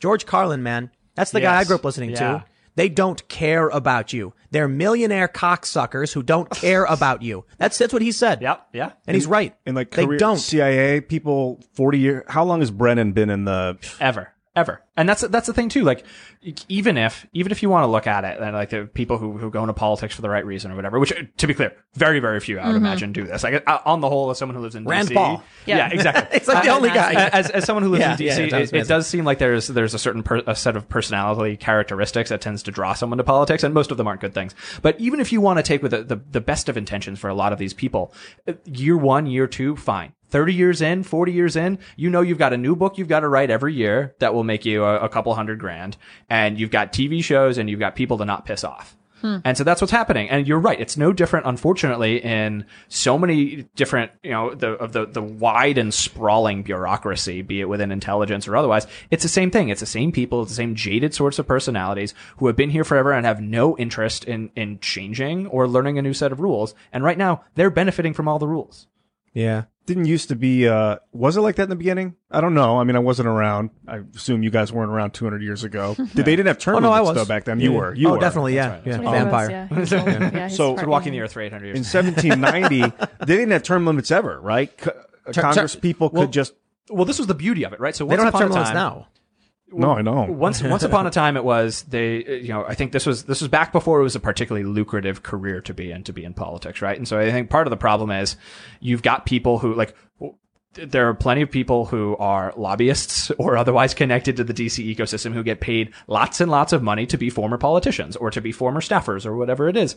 And so once upon a time, it wasn't a particularly sexy or desirable sort of job and occupation to have. It certainly didn't pay the bills. And now it's become something that is a producer of wealth and power and influence. And so the people who are looking for those three things are drawn to it like a moth to the flame. When these people get into Congress, if they lose or they leave, they still retain security, like access to the Hill and stuff like that, making it very, very easy for them to be lobbyists. Yeah. So that's why it was actually AOC and Ted Cruz, I think, both were teaming up on a bill to kind of shut down this politician to lobbyist pipeline. I don't know if they were successful on it, but my respect to both of them for working on that. I think it's, AOC is interesting because she is an influencer. Yeah. And I feel like she's using her position to become famous. And I feel like she's personally more interested in fame than she is the office. With that being said, I can definitely give her tremendous praise and credit for working with Ted Cruz on a couple of things, notably that one in particular. And I think term limits too was part of it. That sounds right. So I can be critical of somebody, but I definitely want to give respect in that regard. I hope we get to at some point figure out how to stop these. The issue is that they found a way to make money, right, to become wealthy off being in office. And so anything we can do to end that pipeline where you become a politician and then immediately get access to being wealthy, that's a serious problem. We can cut their salaries. But even then, that's the solution. What the heck? But even if we cut their salaries, it's only 174 for Congress. Yeah, like it doesn't need to be their full-time job. How many times do they meet a week? Like twice or 3 times a week, and they could do it remotely. It could be me doing it remotely. There's so much that has to go into. They're supposed to be doing work in their communities, right, helping people, and then representing them to the federal government. Some of these people don't do that, but you got to understand a lot of the rank and file, people in Congress, they do. Yeah. I think it's half of Congress are super wealthy. Something like that. Yeah, I mean, I think some of it just depends on how you call super wealthy, right? You have to be fabulously wealthy to run for office these days. That's an enormous expense. You also, if you are a normal person who can't just leave their job for an extended period of time to go have a dalliance with running for office, then it's tough. But yeah, I think you make a good point. I think for a lot of people who tend to get reelected, particularly people in their first, call it 8 to 10 years, they get reelected because the people who they come into contact with see them as actually fighting for their communities. Whether or not that's true, I think there are a lot of people who are good at making it seem like that's the case. And so a lot of the good ones, right, and I do think that there are good ones, are doing that. They're pounding the pavement back home. They're collecting signatures, whatever the hell it is. But there are so many people who don't have to do that. Nancy Pelosi, Mitch McConnell, right, people on our side too, they don't have to do that. Everyone knows who they are. They don't have to keep working so hard. And so to me, the bigger issue is when you've got someone like a Ted Kennedy who's been in office their entire life and everyone knows who they are and likes who they think they might be, then they can coast and then they can skate. How does Nancy Pelosi keep winning? It's not just her, but I mean Mitch McConnell too. I'm not a fan of either of these parties. I find them all to be, The only reason the Republican Party, in my opinion, gets any kind of pass at this point is because Trump took a sledgehammer to the Republican Party, and he chased out a bunch of the crony politicians who, like, what several dozen have retired. Many others are just like pathetically trying to maintain some kind of semblance of actually caring about the American people. Right. Yeah, and I mean, I think for a lot of them, it really did upset the apple cart. They had an idea of what they needed to do to get by and skate by in Congress. They had an idea of how the system worked. They knew who the good guys were and the bad guys, and who they had to play off and placate. And for so long, it was so easy and so comfortable to be able to do that. And the idea, like, I think one of the things, getting back to your question about, the founding of this country, the idea of a career politician, someone who's going to spend their entire life running for office and holding office and running for office again and holding office again, that didn't exist. You had people who were part-time farmers or part-time whatever, and they would come in and they'd take their horse to DC or whatever it was, and then they go back home. And it was a lot easier. And so now you have people who, like, this is their life, this is their lifestyle in a way that's, the system was never designed to do something like this, and it's even more poorly designed today because of the amount of money that's in politics. So we need to redesign it. I think term limits are essential. Congressional term limits. Maybe, but the challenge is that in Congress, getting on committees and leading committees requires seniority. So this is all part of the problem. That's fine. You can learn that in 2 months. I think that's an excuse they use. But it's because of the way the hierarchies are ordered, people who are more senior are put on individual committees based on their seniority. Maybe we get rid of it. Yeah, that's the thing. I think if you want to have a system change, there's a lot more tearing down that needs to happen. Rather than just term limits. You've really got to, I think, pull back a lot of the layers. Think about something like this: like, you and your friends are all hanging out, and you're like, "We need to figure out who's going to be the person to go pick up the beer." And then you're like, "Okay, who's doing it?" Someone first has to volunteer to be. I'll go get the beer. Like, do you guys want James to do it? All right, James, it's all you. Yeah. That's kind of what it used to be like. You'd have this community of, like, back in the day, probably a couple thousand people, if that. Some areas probably even less. And they'd be like, who wants to go down there and tell them what we're doing? And it would be like, hey, Bill, will you go down there and tell them that we're growing corn and stuff? It's like, okay. And he would go down and be like, yo, so we're growing corn. We got a bunch of people. It's really great. Here's what we need from you guys. Because we got banditos coming by. And so, we need someone to come by.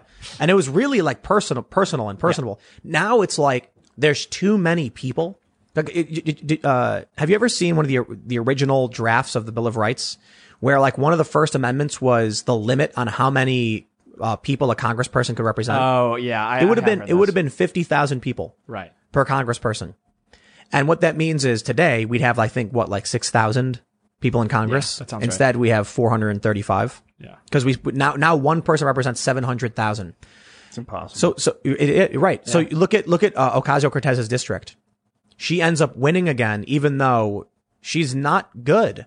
If you look at her record, I understand she's a freshman with she's limited experience and an understanding of the political space and the world, but she didn't even do anything. Like, the bill she co-sponsored was like renaming a post office. Yeah, exactly. And all she's been really, really good at making herself a celebrity. Right. Getting 400,000 concurrent viewers on Twitch playing Among Us. Right. Celebrity. And hey, more power to her. Congratulations. She's really good at playing that game. But when it comes to politics, she hasn't done anything. Right. Other than botching the Green New Deal and talking about farting cows, she's really good at generating negative press for the party. You would think anyone who was a Democrat would be like Michelle Crusoe Cabrera was way better because she was competent, mature, and understood how the system worked. But they just wanted celebrity. We got a lot of problems with how our system works. And right now, one of the issues is, if you're someone who knows how to play to media, you win. Exactly. And one of the things she's done with her staff too is she's invested very heavily in the comms function rather than investing in, like, traditionally, like, you'll have a number of LAs and a number of people in your office who run policy. But if all you're trying to do is score retweets and score positive articles and build, the best relationships you can with the editors at Vanity Fair so you can get a new puff piece every couple of months, then you're going to allocate the amount of money that they all get to staff their offices and throw all of it to comms and throw all of it to digital and find a way to make sure that you are getting the positive, supportive stories that you need. They're going to keep you in the public's attention and the public eye and keep building that celebrity status and that rock star status that she's been able to do. What has she done for us? Nothing. What has Pelosi done for us? What has any of these people done for us? Rand Paul? Rand Paul's cool. That guy I like. Thing. Yeah, I know. He's the only person. Right. There's a couple people, Maybe we're just expecting too much from these people. But 400 people. There's like 350 million of us. 328. Yeah. 435 in Congress, 100 senators. No. I disagree, Ian. I think that these people were hired to do a job that they are not doing. They're failing. I think that they need to be fired. I think we need to start again.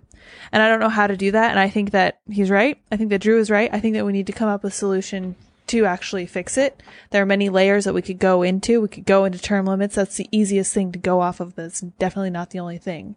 So we should look at what it takes to fix this system. I'm not confident term limits solve the problem either. You know why? No, it doesn't. Because that's what I'm saying. What'll happen is you'll have some dude who's like, okay, I'm funding person A for this first run.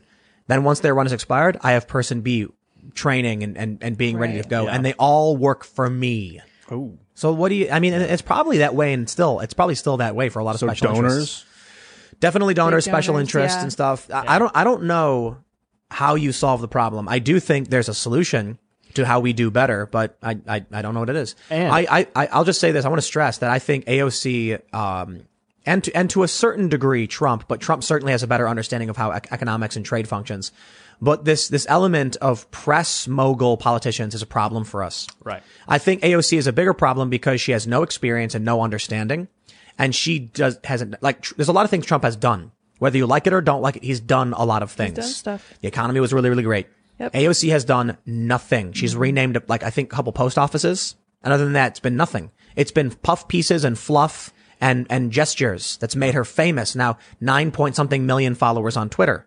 Right. For what? And they re-elect to her. Right. And I think even worse, you will get generations more of AOCs, right? Nobody, I don't think anyone in their right mind would want to be Trump right now. So whatever else you think of the guy, I don't think his situation and his position is enviable. And certainly he's probably not living the sort of carefree and easy life he probably led 10 or 15 years ago.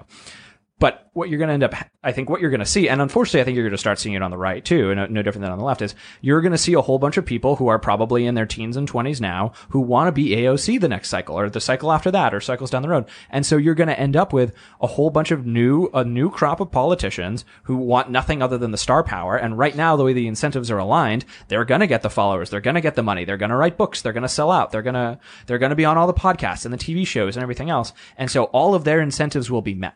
And the only person who's getting the short end on that deal is the American people who elected all of these people to lead them. Now, all of that operates under the assumption that from where we are now, there's no dramatic and immediate escalations. That's a good point. Particularly following November 3rd. So assuming that what we see, we get increments of, I agree with you. We'll end up with a bunch more social media influencer types who don't really do anything other than like, yo, look at my selfie. I'm on Instagram. Vote for me. And then people do because they saw her on Twitch. They're going to do it. But I think social media is driving a hyperpolarization, which is going to result in serious unrest and strife. There was a story that I talked about earlier today. The NYPD has been training every day for election day unrest. So everybody's kind of expecting this to reach some kind of boiling point. So I guess, in that regard, I wonder what your thoughts are, Drew, on where we're going. I go back and forth with a few buddies of mine. So most of my friends are pretty left-leaning. And I think one of the things that we always come back to is, how does the fever break? Right? Like right now, I think we can all agree, whether it's chicken with head cut off or whatever metaphor you want to use, we're at a point where it's not tenable. And there doesn't seem to me to be a good, easy way to back down from the sort of abyss that we're staring into and have us come to a more peaceful understanding of our differences and the way we all work and what have you. So I do worry. Like, I think where I net out to and where I always fall out to in these conversations is I'm worried that there probably will be violence before it gets better. It will continue to get worse before it gets better. And at some point, there's going to be nothing but violence. And I hope that I'm wrong, right? I sound a little bit, and I get that I sound a little bit like an extremist and a little off my rocker when I say that I think that's going to be the case, but I guess I just don't know how else we continue to move forward at the pace we're at the increasing it's like the music keeps getting faster and faster, and there's no one there to shut off the music. Yeah. So what happens when we're all running into each other headlong? I think people are scared to admit that there's going to be violence. Yeah. People are scared to say it because of their optimism bias. I think people are scared to make predictions based on how they feel because they're scared of being wrong. I don't care. I'll tell you how I feel. I think Trump's going to win. I'm not entirely sure about the Senate or the House. I could be wrong. I don't know for sure. I just have a feeling based on the tightening of the polls and the voter registration gap. It looked really good for Trump and Republicans. We'll see how it plays out. I think there's going to be a massive wave of violence, particularly from the left. I believe that may coax out a right-wing response of some sort. Not entirely sure, but I talked to a lot of people and they're like, I don't think so. And I'm like, a guy walked up to some Trump supporter and put 2 bullets in his chest. Right. And then Antifa cheered for it. A security guard in Denver shot a Trump supporter in the face, and then they cheered for it. Right. Like, this stuff isn't slowing down; it's speeding up. Exactly. And so and I think what I struggle with is I don't know a way where it slows down. Exactly. And so at some point you got to assume that it bubbles over. And you're right. I think it's very, very difficult for Americans who, none of us have been alive for 150 years. We've never really seen anything like this. And so one of the models that I think is more helpful to look at rather than like a U.S. Civil War or what have you is something like the Troubles in Ireland, where you have two different sort of factions of people who, it gets more and more tense and more frustrated. And at some point people start shooting. Have you ever been to Belfast? Yeah, I have. You've seen the Peace Wall? Yeah.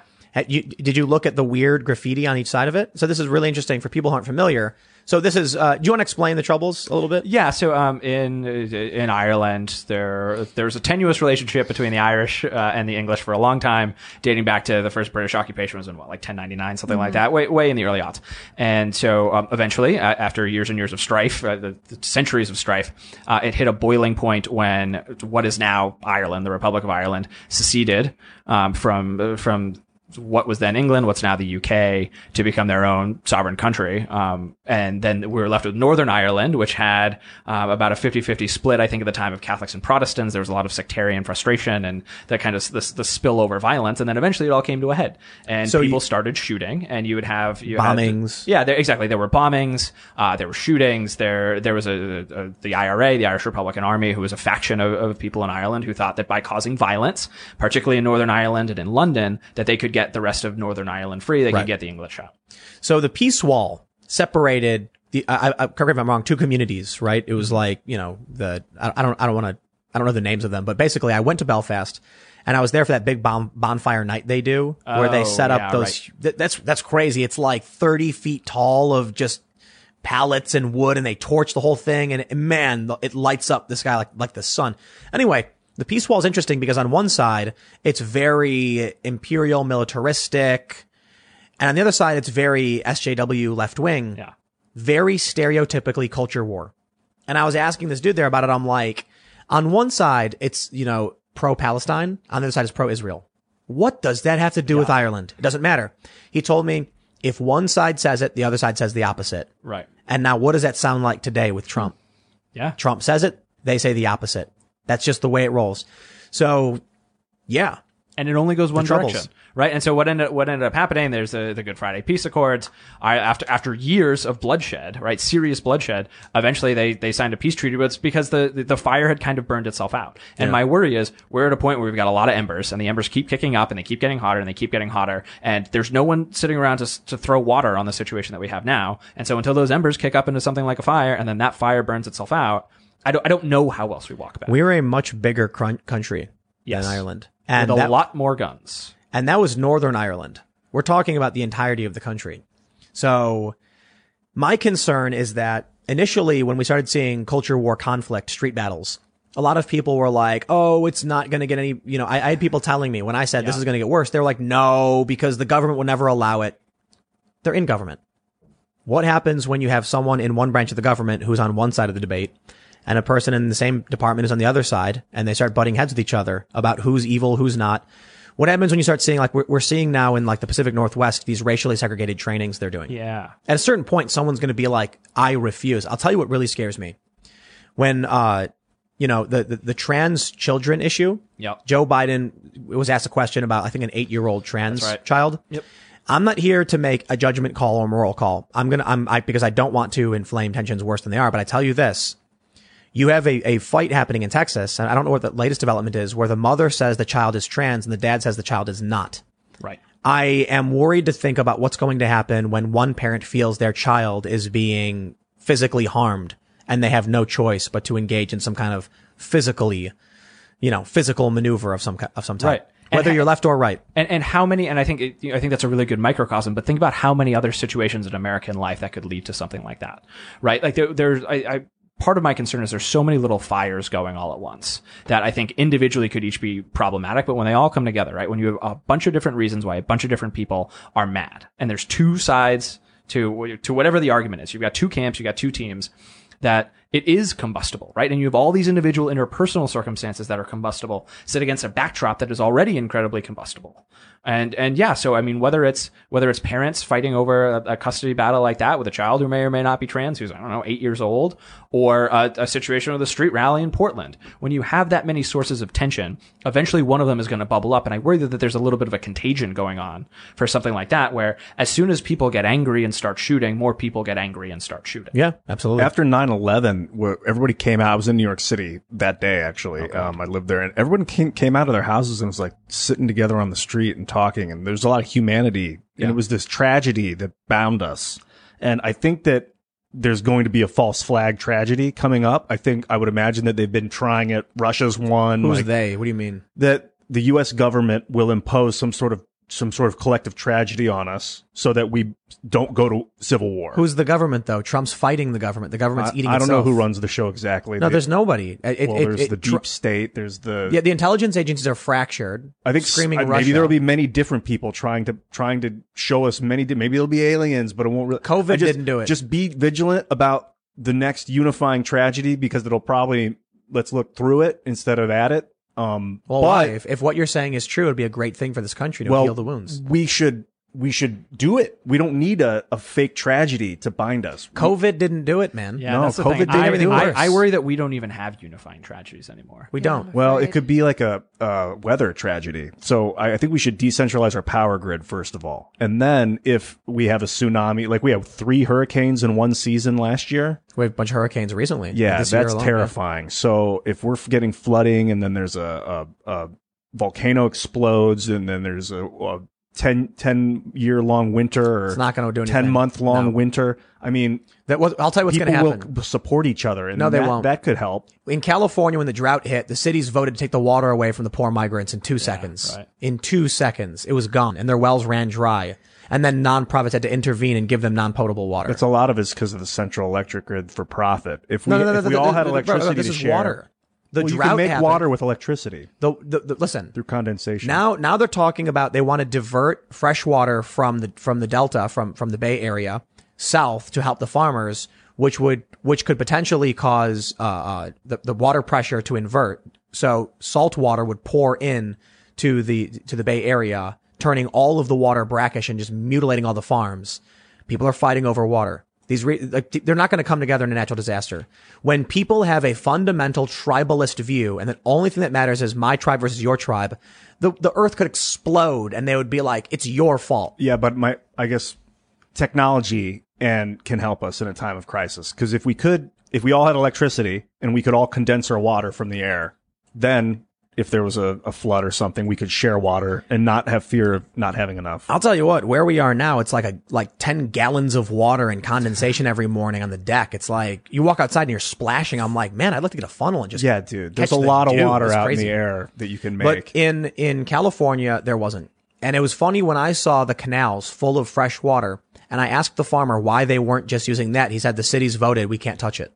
That's how Los Angeles got made. They diverted water down from that's what they're doing right now. The Owens River Valley, I think it was. Mulholland.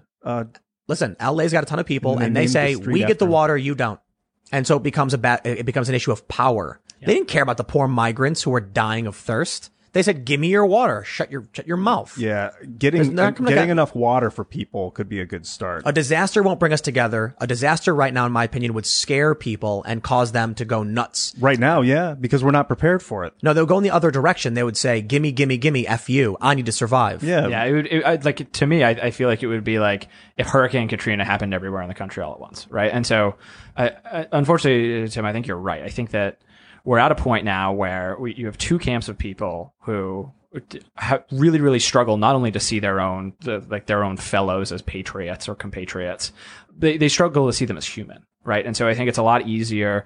One, I think it makes things like someone from Antifa shooting a Trump supporter more likely to happen. 1, 2, even in the more mundane, the more milquetoast variety, I think it makes it easier to believe someone like Rudy Giuliani would do something like whatever it is, right? And so I think it just makes all of us a lot more willing to believe things that we wouldn't believe. 1, about someone we know.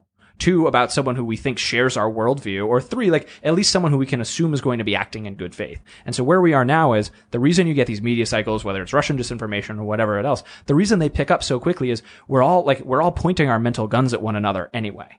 And I think when you're doing that, all you need is the tiniest little semblance of a match to be able to kick things off and kick them off badly. And it seems like every morning we wake up to do that anew. It's a new news cycle. It's a new something. I swear to God, this is a video game or some sort of simulation, and we are controlling the morale. It's a morale thing, because if people are psycho, they're going to kill each other. But if they're not, if they love each other, they're going to help each other. But this has been a part of human life and human existence. Yeah, and it's amplified now with the internet video. We're Definitely. Yeah. The internet's making everything worse. Or better. It just depends. I don't know that we spend enough time talking about the second and third order consequences of social media and the internet and other things like that. Because you're right. I mean, I think one of my big contentions with the media is that the thing that they are doing that tends to be bad is they are responding to a certain set of incentives that their readers are not well served by.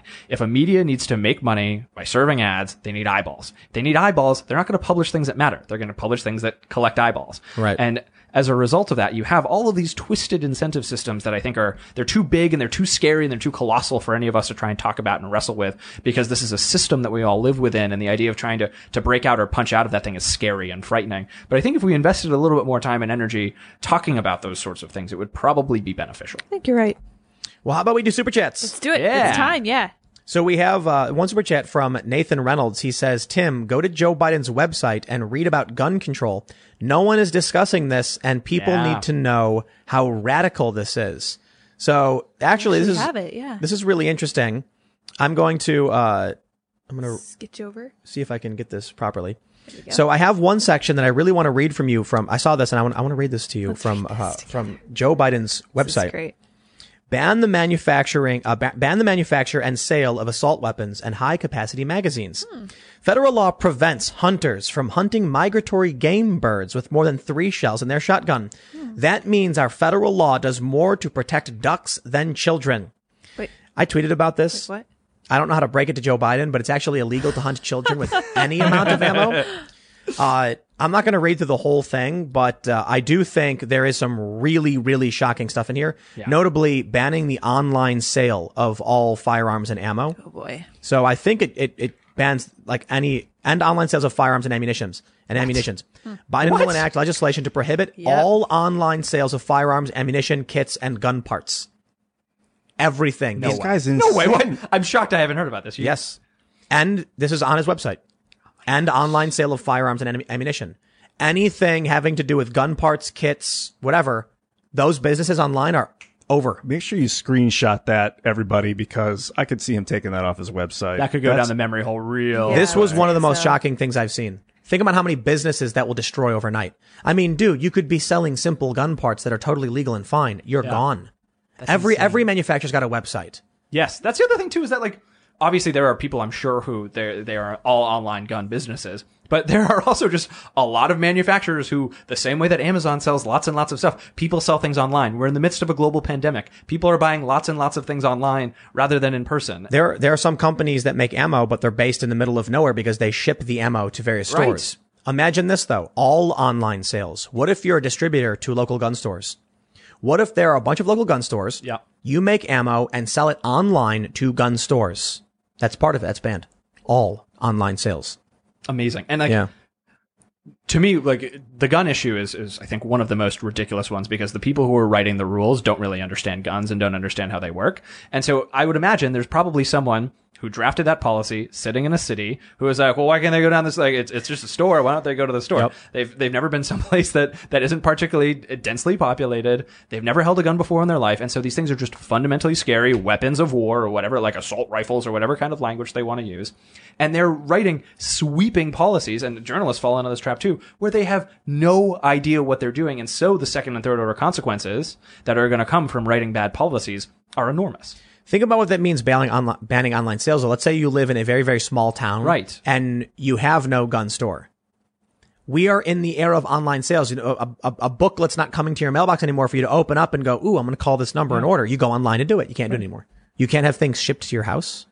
Can you That's imagine, crazy to me, man. Can you imagine if they tried that with anything else? Like, it would be so obvious. Like, throw a fit. anything that, like, some 25-year-old guy who admittedly probably looks like me, who lives in New York City, who's writing these gun laws, anything else from their day-to-day life, if they couldn't get it online, would collapse in on themselves, and they would know it really quickly. Keurig, It's just seriously. they don't know what Bottled guns are. water, They've never for heard of instance. them. Yeah, exactly. Can you That'd imagine? be crazy. Yeah. That's wild. All right, we got some more super chats. Kyle Hopkins says, election and post-election war games are in full swing. Multiple universities are trying to work on their post-election playbooks by running scenarios. The only thing these don't take into account are Trump winning. Yeah. So you see Trafalgar Group today said that Trump's going to Something win. about this. Yeah. Yeah, the main guy from Trafalgar said the polls are not taking into consideration the secret Trump voters, the shy voters, Yep. and Trump is going to win. They're ignoring it. There was a research that I've cited several times. It said 10% of people who vote for Trump lie about it. If there really is a 10-point swing for Trump, That's he's a lot going to of people. landslide. Yeah. Oh, yeah. It's going to be crazy. And I think one of the interesting things in that too is it's lost on a lot of these people who are doing the war games that the side that seems to precipitate all the violence would be the side who would be upset if Trump wins. Yes. Yes, indeed. Someone says, Ready to Rumble says, breaking news, FBI confirms Iran sending fake emails posing as Proud Boys to that's help what Joe Biden. You saw That's what I that? pulled What? up for you. What does that Really? mean, Yeah, I pulled Iran, those in though? front of Does that you. mean a guy with an on the hill.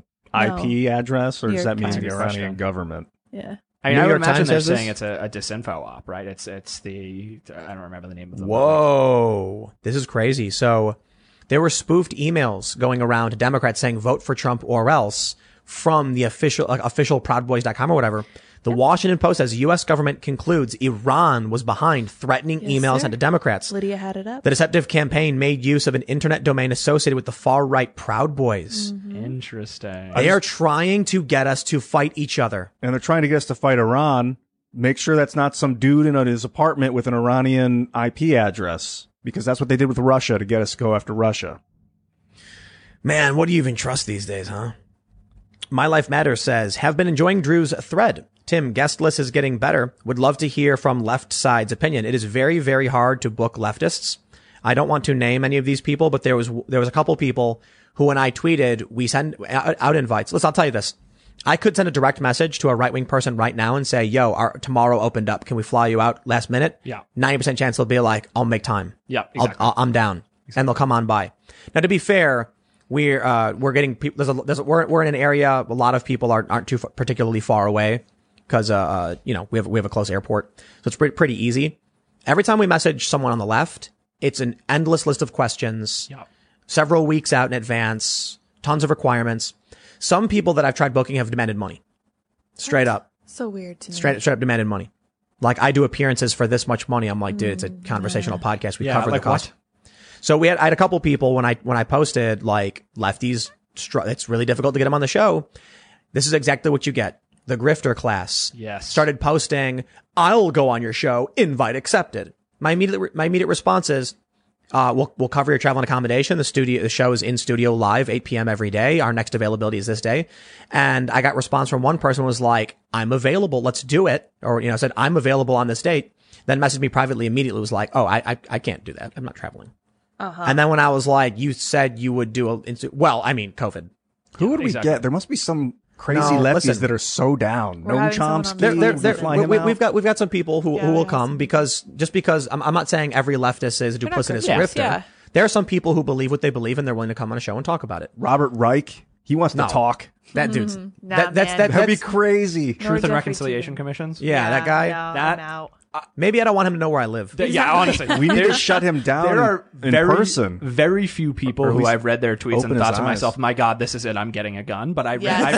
read his tweet and I was like, "This is Yes. it!" Like, I I gotta do it. swear to you, if a Democratic politician said we should have a Truth and Reconciliation Commission, the first thing I would do is buy a I'm gun. getting Millions a gun. All right, wait, millions wait. of Americans. He used to would be do. so balanced. Wait. I think he's indicative of a greater problem. That's why I want to talk to him. So we got a super chat from Deathseye. Have you seen DonaldTrump.watch website doxing Trump donors by compiling a list from the FEC, Americans that give money to support a racist? Yes, the original name of the website was something like racist.watch. And when it got attention and they immediately changed the name to Donald Trump Watch, they're not doxing people so much as they've taken all of the publicly available donor data Right. and placed it on a map. That's not doxing. So the information's already available. They've just made it easy for you to pull up your address and see who lives around you that donated to Trump. Oh, the funny thing is, It's a lot of people. That's great. Yeah. Like you can go to Chicago and friends see like with them? all the Trump donors, and you're like, All right. it's going to get people killed though. I was just saying, like this, yes. Yeah, and I get it. I get why we should have that these things should be public records. I guess, but in this day and age, yeah, like that's putting a target on someone's house. Yeah, I would do that. I mean, their address is already public. You make a donation, you know. Yeah. Let's see. C. Hennessy says, Tim, I have a question. I watched the Philly D breakdown on the New York Post. I'm curious why authentication of the hard drive is such a big deal. Like, apparently they were not letting other news agencies see it. Isn't that normal? I wouldn't be surprised if a news organization said we're not giving up source information. There could be something damaged to the person they received it from. That's simple. This idea of third-party verification is like a new thing. Yeah. The New York Times says, we reviewed Trump's taxes. Here's the proof. And everyone said, wow. There's no evidence. There's no photo. There's no documents. Literally nothing. That's a good point. And we're supposed to just take it at face value. So when the New York Post comes out and says, here's a literal email, I say, okay. Well, Fox News verified the emails. The DOJ and the FBI said they have the laptop, and both have said it's not Russian disinfo. Right. And the Director of National Intelligence said it's not Russian disinfo. So I don't see what the big deal is. And it's always, I think historically it's been incumbent on news media to be able to prove beyond some level of doubt to a generally incredulous and skeptical public that these things are real, right? Like once upon a time when there were unsubstantiated allegations, they would mean something because a news media outlet was willing to put their name behind it. Right. All right, here we go. The real Darth Squishy says this 20 says the debate tomorrow never happens. No, Darth Squishy. Well, hold on. What happens if a Biden aide comes out with COVID? Nope. There you go. And then Biden says, although I've tested negative with, an abundance of caution, we decided it's probably best we don't come out and risk infecting other people. Who does that help though? It helps Joe Biden. To not debate? Yes, Yeah. because Trump's they're going to be like, Donald Trump, can you talk about your tax plan? Hunter Biden's laptop. Shut her down. But do you think that gets through to people? Like, I agree with you that it's obviously going to be something of concern to the Biden camp. But at the end of the day, I think that Biden probably looks worse and knows that he looks worse if he runs from it. Do you think Donald Trump is going to say, Rudy Giuliani, America's mayor, who carried New York through 9/11, has just submitted evidence to the Delaware police of child sexual exploitation from your son, Joe? Do I think he says it? Yeah. No, I don't think Something, he does. anything like it? I think he'll. I mean, one, it won't be that succinct, but I do think. Does he bring it up? Of course, he brings it up. But I think what ends up happening is he brings it up. He's shouting, Biden shouting, the moderator shouting, and the whole thing kind of gets lost. But they're going to mute people. Well, no, they were only muting during the 2 minutes of their special secret time or whatever. Is what I. Oh, heard. really? Yeah, that's how I've heard it's going to work. I don't know. It's going to be good. My worry is that with like what happened with the first debate, I thought was Trump came out swinging. On some points he was good. On some points it just felt like noise. And at the end of the day, a lot of this bounced off the American people. Yeah. And I think that we're probably going to see something like that at the debate tomorrow night. And I think Biden and Biden's handlers know that all he has to do is get up there, say a few things, and walk out without everyone in the world thinking that he's completely lost his marbles, and it's a win for him. That's why Trump needs to let Joe talk. Yeah, I Because think so Joe too. Biden's going to be like, 200 million people are going to die by the time this debate is over. Yeah, Snap. exactly. Because he actually said, I'm quoting the guy. Yeah, but Trump can't help himself in so many of these situations, needs and to. so like I Paraphrasing think his you're take. right. I think you're right. I think what he needs to do is get out of the way and let Biden fall in on himself, or come out and be super aggressive on the Hunter thing and just stick to it no matter what. And I think he's going to munge those two things and not do either. Yeah, he's got to do Biden- Burisma. He's gotta Biden's do strategy. Burisma. Yeah. Biden's strategy is for Trump to trip over himself. Yes, That's what they've said publicly. and Trump is very good at doing that. Trump can be counted on to trip over himself. This is very true. He definitely can. Blaze says, imagine filling a stadium with 30,000+ people every night, all aware and motivated to change the status quo. No wonder why the elite are freaking out. That's right. We do it. Yeah. Sometimes we get way more than that. The show with James O'Keefe, we had nearly 80,000. Almost 80, yeah. It was like 79K, I think, total who We have had tuned in. 37 right now. Lots of people watching and hanging out. You guys are awesome. Wow. V. Sidious says, 2 things. Remember when Trump said, we have you on tape to Biden in the last debate? Something is coming. And for your stellar GIF, use Army of Darkness, the third Evil Dead, with the mini Ashes running around. It's perfect. Yes, yes. Yeah, so apparently Trump said something about that. We have you on camera. Yeah, he Or said, video? so I'm trying to remember what it was, but it was something that was tied to, this was obviously before all the laptop stuff came out, and he said he had some allegations related to, I think it was Hunter. It must have been. And he said, we've got you on tape, we've got you on camera, whatever. But I don't know. Again, I don't know. Maybe he's teasing out the Big Bang, and maybe it's the sort of thing that really does upset the apple cart and change the narrative or whatever. But I think there's a Big Bang. You think so? Giuliani and Bannon said 10 days before the election, they're going to drop hard evidence. I'm excited. I think if they started the laptop thing, well, we're on day 13, 13 days out. So yeah. I think if they started with, here's an email showing that Biden did meet with one of these Burisma guys, he's a liar. They start slow. It's drip, drip, drip. You don't put the big story out immediately. You want the maximum impact when it's most important, just before, as close as possible. I can't remember who we were talking to, but someone said Hillary Clinton put out the Access Hollywood tapes, or her people did, or whoever did, too soon. Right. Because it was the beginning of October or the end of September. It was super early, yeah. Right. And they should have waited, because that would have really hit Trump hard, but they did it way too early. Well, now they got early voting, so 35 million people have already voted.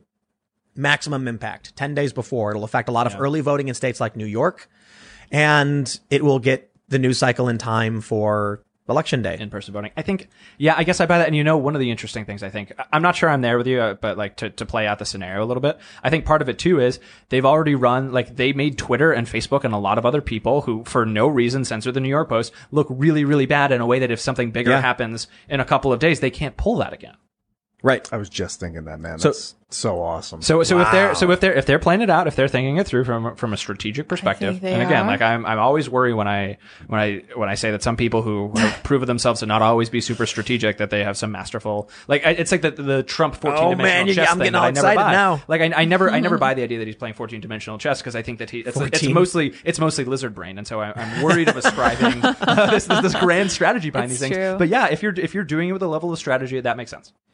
So the big tech companies had one censorship strike, one shot, and they said, this is it. This is the October surprise. Nuke it. No, it wasn't. And actually, that was the bait. They lit themselves and already, Rudy Giuliani's done a masterful 360. He parries, and now he's already coming back with that counterpunch. Oh, man. That's right. Maybe. It's coming. I don't know. Maybe not. We'll see. We can dream. Sounds okay. like it. Again, I think Giuliani's too lizard brain. I think you're right. I have such a hard time believing that these people are capable of these sorts of things. But if they were, this is what they would be doing. That I will give you. Yep. Grant Pickens says, imagine a civil war where the people disbanded the corruption of media, classical and online, replacing it with non-governed forum that will teach its own equilibrium. What if? Sure. That'd be cool. Let's see. Sean Wilson says, LOL, BuzzFeed writer not realizing he created the equivalent of the normal guy from that Lonely Island skit. Oh my gosh. I'm not familiar with that thing, the Lonely Island thing. So are you familiar with the Lonely Island? I know Lonely Island. It's like a smooth I'm thing. actually in one of their videos. He is, yes. I'm in a Lonely Island video. Why did I not know that? I know, right? I'm a member of a crowd as he jumps out of a loading dock, and we're all bouncing Andy Samberg up in the air. Amazing. Yeah. Okay, please send me that. I need to see Yeah, it. I need to look at it. If I remember correctly, the normal guy was it was meant to be a spoof of a normal guy and what a normal person would do under normal situation. And it was so ridiculous and over the top. I think they've got another one about what people would do at the end of the world. And it's the joke is obviously no one would ever do this. And so whoever wrote that is spot on. That's what this is. And that's why it's so funny, as long as you can step back far enough to be able to see that it's not real and it's funny. I love it. Andrew Land says, love the content. Your views on abortion concern me. If the preservation of liberty requires the murder, abortion is the express ending of innocent human life, of unborn children. What does the right to life, Declaration of Independence, even mean? I mean, this is just a really, really long and difficult ethical conundrum pertaining to liberty, morality. And usually whenever we get into a pro-life versus choice debate, it becomes like a whole new hour-long, I'm sure, philosophical, the physical body versus the person itself. When do you acknowledge it as a person, as a prisoner, the death penalty, There's just a million and one different things. So it makes it so difficult. Yeah. So difficult. Yeah. I remember when we had Seamus here from Freedom Tunes, and it was we took a super chat and then turned into a 20 or 30 minute discussion about it. Yep. Yeah. It's not easy. But I do think that the ability to have the conversation at all is something that's lacking. Mm-hmm. I was talking to a friend who told me that she used to be safe, legal, but rare. Yeah. And now she's unrestricted in every capacity. Right. And I'm like, how did that happen?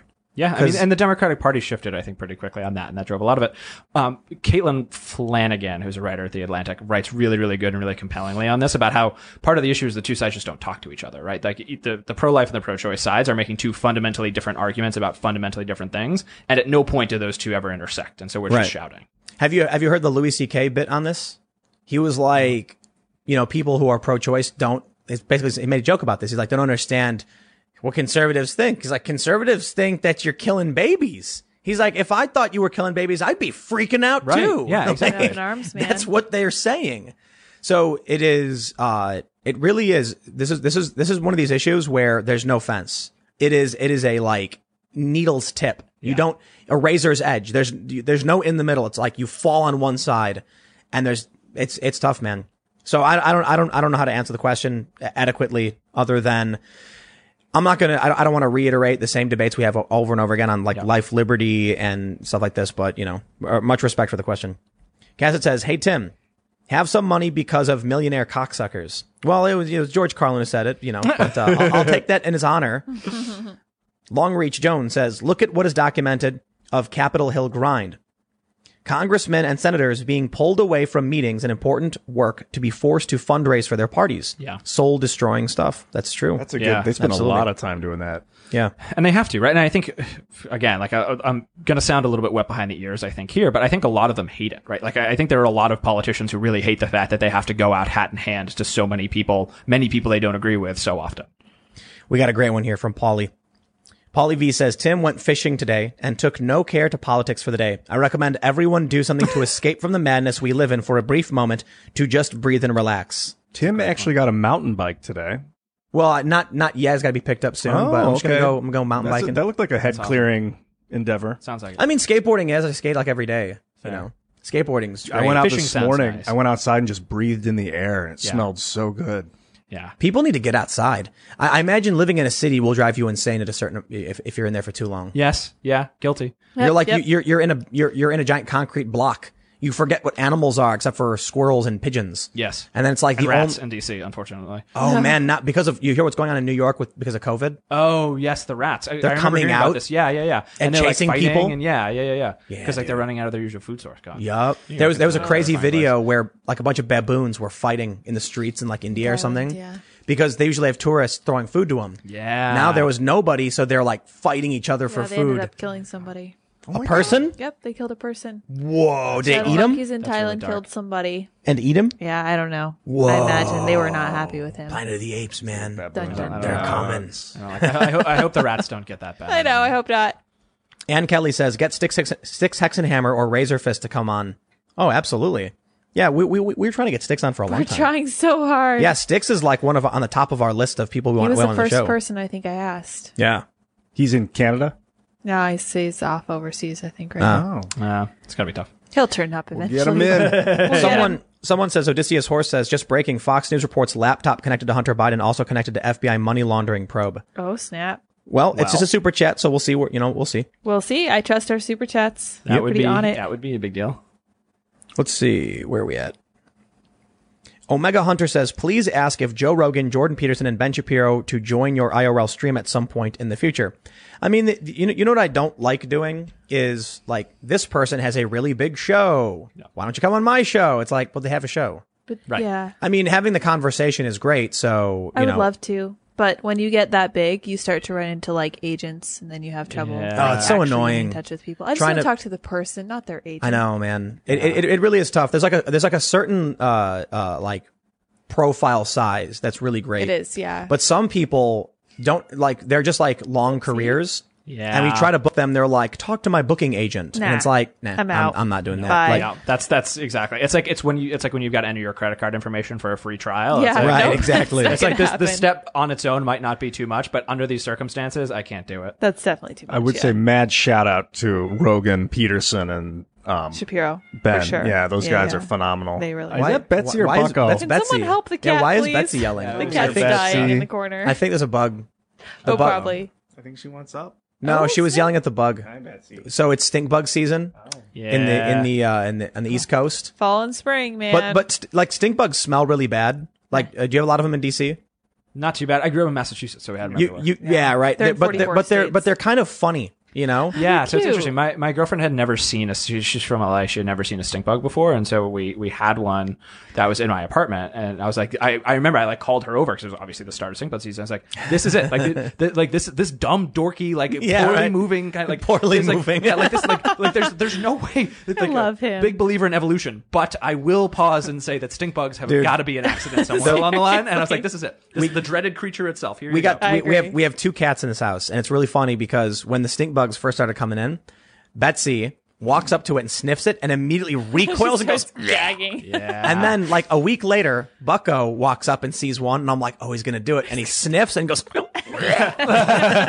They're smart. The Cats are brown, smart. what are they called? The Marmorated? marmorated ones. They came from China and like East Asia. So everything bad comes from in China. like 1989 or telling something, they you. were introduced to this area Yeah, of the man. country.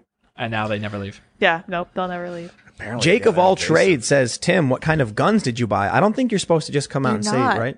My dad never would. Yeah. Yeah. I was told not to tell people what kind of guns I have, but I have never. a lot. It's like Cool talking ones. about how much A you bunch. make every year. Yep, that's right. I always thought that was weird because I would just tell people, and they're like, "Oh, you can't tell people that." You really Like, what can't. is it? Who gives? I do. Never ask I have- a woman her age, a man his salary, or Right. a woman or their guns. Your I don't age. know. There you go. There you go. That's a So I might So- have coined that. I don't know that I stole that from anyone. There's a really simple way to ask a woman what her age is. Mm-hmm. I always say this: are you old enough to where if I ask your age, you'll be offended? Interesting. And then, no matter what answer they give, You gotta you laugh. got a certain Yeah. range, Yeah. Right. or a laugh. So it's really funny because I use that joke a ton of times on women, and older women are of the culture. Don't ask a woman her age. Yeah. And so sometimes it's usually a funny thing because they understand it's a joke. Right. But I've had some sour responses like, you can't ask me that. I'm like, God. I know you're older than exactly. you're- That means you are. Yep. Yes, yeah, exactly. You've given everything away. Right. I have all the information I need now. And Yes, young, thank you. young women don't have this. So they'll laugh and be like, oh, I'm 30. You Yeah. know, and it's like, oh, well, I don't know. Maybe it's an age thing and not a culture thing. Caper2X says, Tim, consider a Starlink connection for internet access. Yes. If, just let me call Elon Musk. Yep. And, I would love to get Starlink internet. tweet at What him. is it, like gigabit satellite? Oh, I have no that is idea. Awesome. Yeah. Yup. We need it, man. This would be a great beta test. Elon, please give Please us help us. Starlink. We That really would be need fantastic. Or at least that super fast train that he's going to do between DC and New York. Yeah, That's what- seriously. Yeah, right. Let's go, man. Jay Mill says, it'd be nice to see Viva Frey and Robert Barnes duo make it on also Incredible Legal Insight. Well, yeah. I'm trying to get Viva on. Yeah. At first, I thought that was the Fray, like the band. No, I was like, Viva wow, Frey. if, Oh, it, cool. if That'd be the cool. Fray Yeah, came we could on, have a that whole would be. band on. I would find that cool. I would find that I don't know. super I don't know cool. how many of your viewers. There's a lot of otherwise would, lot of Yeah, I requests. love Look at it, this. yeah. Krillin876 says, TP, are you going to have Michael Tracy on the show? He Oh, was we waiting sure for your are. request. Waiting We for a sure request. are. He is not waiting for a request. I have one out with him, and he is welcome to get back to me anytime, Michael. Yeah, I think he was like one of the first people we Yeah. invited. Yeah, we'll Definitely, have him Michael shortly. Tracy. He does good work. Yeah, He does he's great one of the work. good ones. He's a bomb. Let's see. What else we got? Sedated and Restrained says, with SCOTUS leaning conservative, do you think it'll be possible to get NFA and other gun laws ruled unconstitutional? Oh, what do you think, Drew? It's a good question. I mean, I remember last time I was on, we talked a little bit about the kind of strict constructionist and constitutionalist views that some judges have. I think, I don't know. I'm of the opinion, maybe naively so, that it's going to be really hard, even with a conservative court, to overrule any longstanding principle. So I think that you probably, maybe some of the more recent gun laws you might be able to chip away at. You could have future challenges that do that, but I think the same way about gun laws and Roe v. Wade and other things. Like if they're mostly settled precedent, I think they will continue to be mostly settled precedent. Here's an interesting one. Hayden Hudson says, Rudy just claimed on GB he has only had laptop around 5 days. Photos reported the day after discovered. He had to confirm with others whether he needed to report it, and they said, yes, report it. Interesting. Huh. All right, let's see. Some retracted messages. Jackson says, in Hong Kong, abortion is illegal unless the pregnancy endangers the mom and needs to be signed by 2 doctors. Interesting. Yeah. Did you guys see Sony's new terms of service that are like just so in Hong pro Kong? PRC? Yeah, it's Really? disgusting, dude. Yeah. Wow. They launched it in Hong Kong. It's like you can't speak anything that would dishonor the People's Republic of China. Wild. It's this weird Bad. list of stuff. Because it's in compliance with the new law that they passed, right? And so Right. The expectation, at least within China, is that that law is something that they could then use to repatriate and prosecute people within the country. And so I think there are a lot of companies who are like, ooh, I don't want anything to do with And that. they're recording all your voice chats, they said. If you use the Sony voice thing, they're What? recording everything. Yikes. At least they let us know. Seriously. Let's see. Josh B says, Josh B, a tip from a Texan. Never ask a farmer how many acres he or she farms. Never ask a rancher how many heads of cattle he or she runs. Well, there you go. I buy that. Oh, this is good. Richard in Texas says, have Tom Fitton on. Do it. Yeah, for sure. If I don't have to talk to his agent, I totally will, man. But does he have an agent? I'm sure he does. Yeah. He works. That's super famous. Yeah, I will. Krillin876 says, Tim, did you ever see the 80s skateboarding movie Streets of Fire with Natas Kappas? I have not. I've seen Gleaming the Cube, though. Let's see. Austin Showman says, contact tracing. Tim, need your thoughts on the subject. I don't know. Mostly fine, depending on how they end up doing it. It can be a violation of people's privacy through, it's akin to tracking metadata. I don't know. My bigger concern is with like spying on people's phones, not so much with asking people if they'd like to help us figure out where this disease went. Yeah. If it's voluntary versus involuntary, that's the issue, right? Yeah. Right. And you've got, I think, like, part of it is there's plenty of social coercion that can go into something like that. And so I think some of that honestly is good, where if you've got an event that you want to go to, a restaurant you want to go to, and they ask you casually, like, hey, will you put down your name and your phone number and whatever, then like, I don't know, that makes sense to me. I've recently started going back to mass in person, and I know that that's something that they do there too. And so I know I feel a lot more comfortable doing that. And I get it. Like, listen, I beef with the libertarians on Twitter all the time. I get that there are privacy concerns. I'm just not particularly motivated by any of them. There's actually a private property issue. If a business says, we want to track the people who come into our store, tell us, you can come in under these conditions. I mean, it's their business. Yeah. Right. Yeah. So there are challenges though, because, what I often say in terms of public accommodation is if I'm paying taxes that support your business, then I think there needs to be, restrictions have to be reasonable. But I mean, that's my phone's always spying on me. It's really annoying. You guys ever catch this? Yeah. Periodically it just turns on and starts tracking every word I say, and it like shows me. It's really annoying. So true. My phone has never done that. Yeah. Anyway, It says, with your I need phone. more information just out of the blue. yeah. I'd be like, no. Periodically My phone while is we're usually here, disinterested it'll in that. turn on and I see my word. It starts tracking like, it does like a voice to text That's thing. really weird. Yep. My Welcome to the phone's never future. done They're that. spying on me. Yeah. I remember after Occupy Wall Street, it was really funny. Well, I had two phones. I had an iPhone and an Android, and I couldn't turn them off. Really? They couldn't turn them off. So if I turned them off, they would immediately turn back on, unless the battery died. And so I was talking to, I understood back in the day what it typically meant when your phone wouldn't shut off. But my hacker buddies and InfoSec buddies were like, yeah, they're probably spying on your phone. And, anyway, it's been fun. Drew, thanks for hanging out. It's a little bit after 10. So I think we're going to get ready to wind things down. We've got the debates tomorrow night. We're going to cook some pizzas and have some drinks, sit back, and hopefully it'll happen. Whatever. I'm assuming it will. Someone threw a $20 down saying it wasn't. Heck yeah. We'll see. Drew, you want to mention your social media where people can catch those sweet, sweet threads? Yeah, so best place for the threads, at least until they ban me, which could happen any day, is Drew Holden 360. I hope all you guys will avenge me too if I I hope it's not going to happen, but it could be great in terms of my number of followers shooting up if I get banned. I think that tends to help people. But, when you come back. Yeah, exactly. It's Drew Holden 360. My cover photo is someone saying that I look like a name brand version of Shia LaBeouf, so you can't miss it. It's very fun. Boom, there you go. It's true. And of course, you can follow Ian Crossland. Hello, everyone. This is Betsy. There's hanging out with Betsy the Betsy. cow. My social cat. media tags are at Ian Crossland all over the place. You may have noticed that Betsy. there's an image of Joe Biden eating a small child behind Ian. Yes, we check it out. rotated the photos. Yeah, Drew, you've got the Joe Rogan, Donald Trump, and That Biden is one behind you. freaky. Yeah, man. His use of purple is just off the I charts. really And then actually in the frame on Drew, you can see Elizabeth Warren looking You can. really She's looking haggard, over his shoulder. creepy looking. Sketchy as heck. Yeah. As a Massachusetts native, this is mostly my worst nightmare. Oh my gosh, for sure. So of course you can follow at Sour Patch Lids. You can. I'm here. LYDS. And you can follow me on Twitter, Instagram, Parler at Timcast. Check out my other channels, youtube.com/Timcast and youtube.com/TimcastNews, which apparently is slowly being removed from a blacklist, which is good news. I was actually able to search it. I checked today and they're back. Good. Others are still telling me it's not visible, so we'll see what ends up happening. But this show is live Monday through Friday at 8 p.m., so smash that like button on the way out to help the channel. Subscribe, hit that notification bell. We'll have clips from this show up throughout the day tomorrow. And then Friday, we will be back. But tomorrow we have no show because it is debates. Yes. Yeah. Day off. Thanks for hanging out, everybody. Well, kind of. We got to watch the debates. But thanks for hanging out, and we will see you all next time.